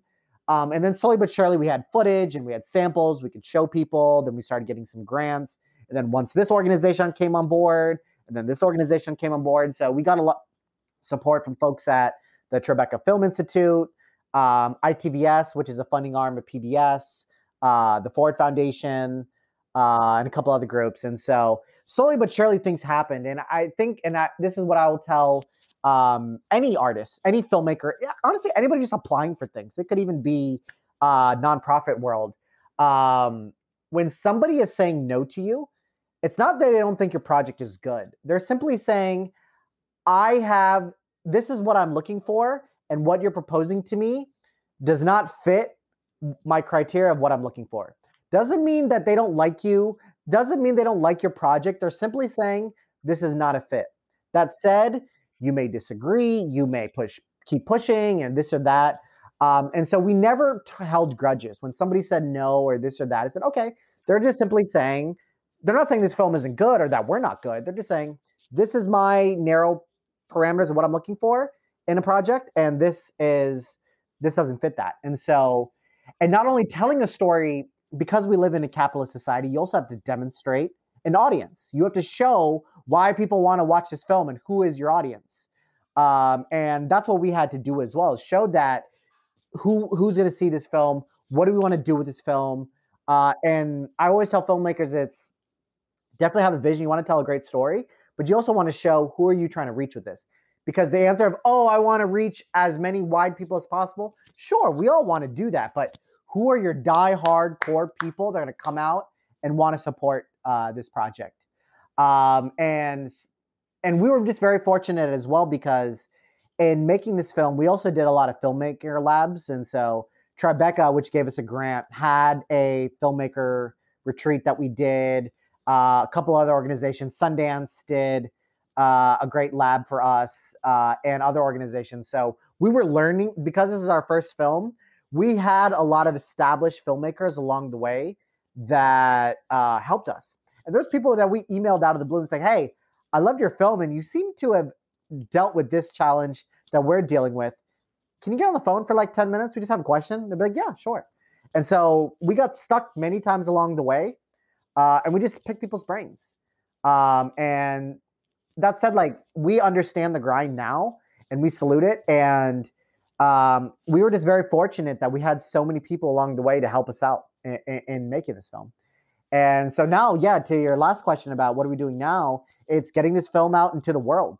It's wanting people to see it. And what we're also doing is we're partnering with organizations around the country to do our impact campaign. And what we're looking to do is we realize from not only our own experiences, but also through filming, is how grossly underprepared people are when it comes to talking about death. And what we're doing is what we're calling death preparation workshops, where not only are you going to watch the film, but we're going to help you put together a healthcare directive. So if you, for whatever reason, become incapacitated on a ventilator, what is your family going to do in that situation? Do you have a will? Do you have life insurance? Do you have this? Do you have that? We want to normalize these conversations, because when it comes to losing a loved one, and we all will experience it at every moment, we'll all experience it. We want to make sure that you have these conversations now, because when you grieve, and we know this from experience, the last thing you want to worry about is paperwork. We're trying to figure out what did mom want? What did dad want? What did our grandmother want? What are their wishes? We want to have these conversations now. We know they're uncomfortable. We know it's awkward and it's depressing to talk about. We understand that. But it's important to normalize these conversations, because many of us don't have them. And by the time these moments happen, it's the most stressful thing, one of the most stressful things that you'll ever have to deal with. And so while there's no easy way to grieve, We want to take all the That is bureaucratic so paperwork commendable. out of the way so people You know, Aman and Zishan, you know, like you, I lost my father. And, you know, it was just a mere months before he died, because he had failing health, that he sat me down and some of the other members of the family, and kind of went over by literally reading from his will, like end of life decisions. And that proved to be so prescient, because where his health took him, you know, we were at that juncture where we had to make a call in terms of end of life. And so, because he was on a ventilator, and you know, but having, like, it was almost like I could literally hear his voice in my head. It was so reassuring, and it made that part of it so much easier than it would have been, which is difficult regardless, but just having that. And so for you to be able to, like, for you to use this film as an opportunity to facilitate these conversations in the community, I just, that is so commendable, guys. You know, that is amazing. And, you know, Godspeed to you too, in, you know, and all the success that the movie can build, that the film can bring. And also, you know, to enable these kind of conversations to occur. You know, one last thing I want to say, you know, going kind of moving backwards a little bit to what you just talked about, Aman. You know, the good thing is, and I've seen this as someone who's been involved from you know, in the nonprofit space, what we're beginning to see is kind of a maturation in Muslim organizational growth in the community in America. And so what we're seeing is, while at the same time we're seeing this kind of real burgeoning renaissance, if you will, of and growing, you know, of art and cultural production. And, you know, I talked about Justin earlier, and I remember one of the comments Justin made was exactly what you just talked about, which is, you know, hey guys, you know, if someone picks up the phone and calls you up and wants, like, either some advice or where to go, you know, don't just, like, be so territorial, and you know, just offer a helping hand, you know, and just listen to what they have to say, listen to their idea, you know. And he talked about that. And I think, you know, both of you, I think you and Justin kind of talked or speak of that from shared experiences. But what I will say is happening is, and this is really welcome news, is you're seeing kind of a maturation in the Muslim community about philanthropic growth. And so you're having, like, for example, you mentioned, like, you know, the Ford Foundation, you know, and others.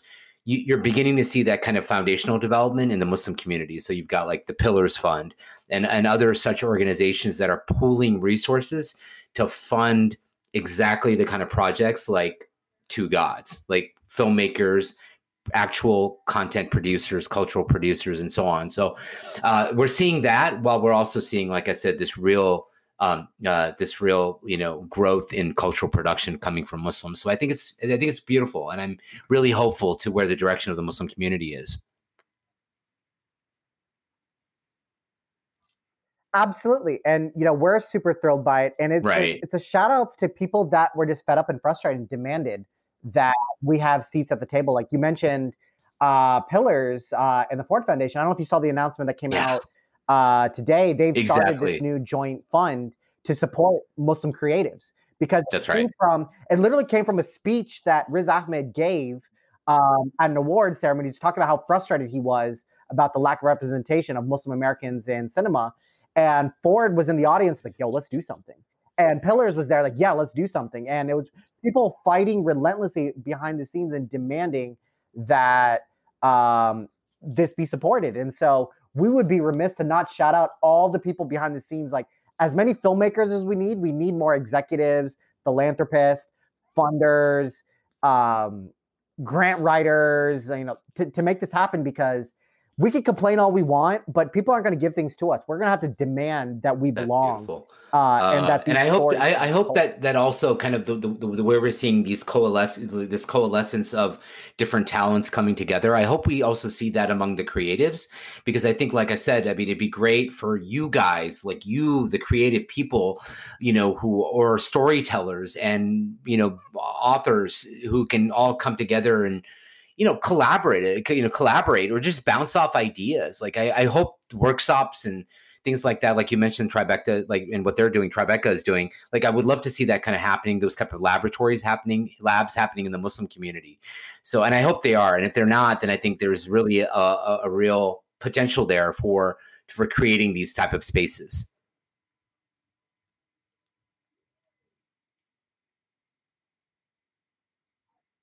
Yeah, I mean, I'm really hopeful that that is going to be the next wave. Like it's like we're in this wave now where I think a lot of people are, like you said, like getting more sort of like their footing more solid. We have more creatives breaking through.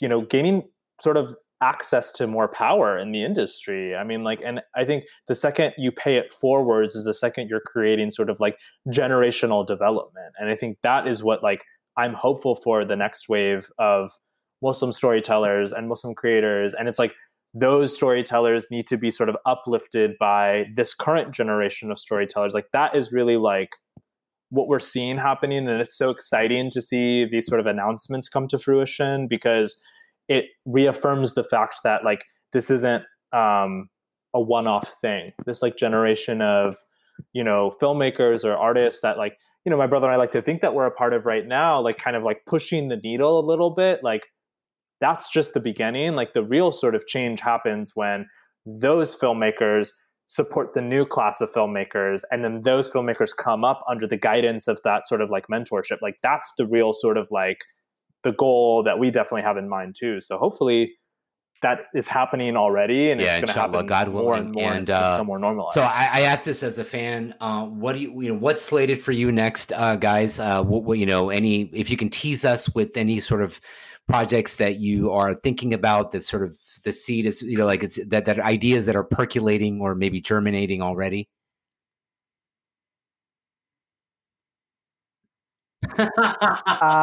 Our next project is a vacation. Yeah. We've been working on this for 5 years or 6 years, but we're brewing something. We always got something in the works. Yeah. But once this film is properly out and this campaign is done, we're going to take some time to unpack and give ourselves that space that is well earned. So tell our listeners how they can support you right now, and then tell our listeners where people can find you and engage you, as I'm sure they would love to do that. Sure, multiple ways. Two Gods Film on Instagram. You can follow us there and watch the film. twogodsfilm.com, and it's also airing on PBS on June 21st. And outside the United States, you can watch on Vice. And one quick thing about the PBS sort of broadcast for anyone who's listening, like, it is actually important that Muslim audiences mobilize to support these stories. Like we've had conversations behind the scenes. Like the reason why so few Muslim stories get funded in sort of broadcast spaces is because there's this belief that like Muslim audiences don't tune in, and like as a sort of concerted energy. So like if you see a Muslim film, not just ours, if you see a Muslim film at the box office, go opening weekend. If you see a film that's kind of airing on broadcast, tune in opening night, and kind of like help the viewership, because that is going to be the thing that also generates change behind the scenes, is showing that Muslim audiences will show up and support stories. So call to action, not just for our film, but anytime you see a Muslim film, even if you're not even that excited to see it, like buy a ticket for it, tune in, like just show support in that way, because viewers and box office, that holds power to make this a sustainable change in our industry. Every studio will say, if it don't make dollars, it don't make sense. And that's the truth. And until you demonstrate that there is an audience to watch it, that's what you have to do. You have to go out and show up. I love that quote. So thank you guys. I cannot thank you enough. I know we went almost 2 hours here, but it was a fascinating conversation. I hope it was for you as well. Okay, great. I hope you found... like I said, I wish you Godspeed and all the success that the film can bring, and then your further collaborations, and then also to your endeavors individually as well. As always, listeners, if you have any questions, your thoughts, your comments, your feedback, we always welcome them. You can send it the old-fashioned way, and I say old-fashioned, good old email, diffusecongruence@gmail.com. You can hit us up on facebook.com/diffusecongruence. Follow us on Twitter. If you want to become a monthly patron and support podcasts like this and support ours specifically, go to patreon.com/diffusecongruence, become a patron of the show, and we would hope to continue to bring great content like the conversation we just had. And thank you, listeners, as always, for listening, and catch us next time on the next episode of Diffuse Congruence.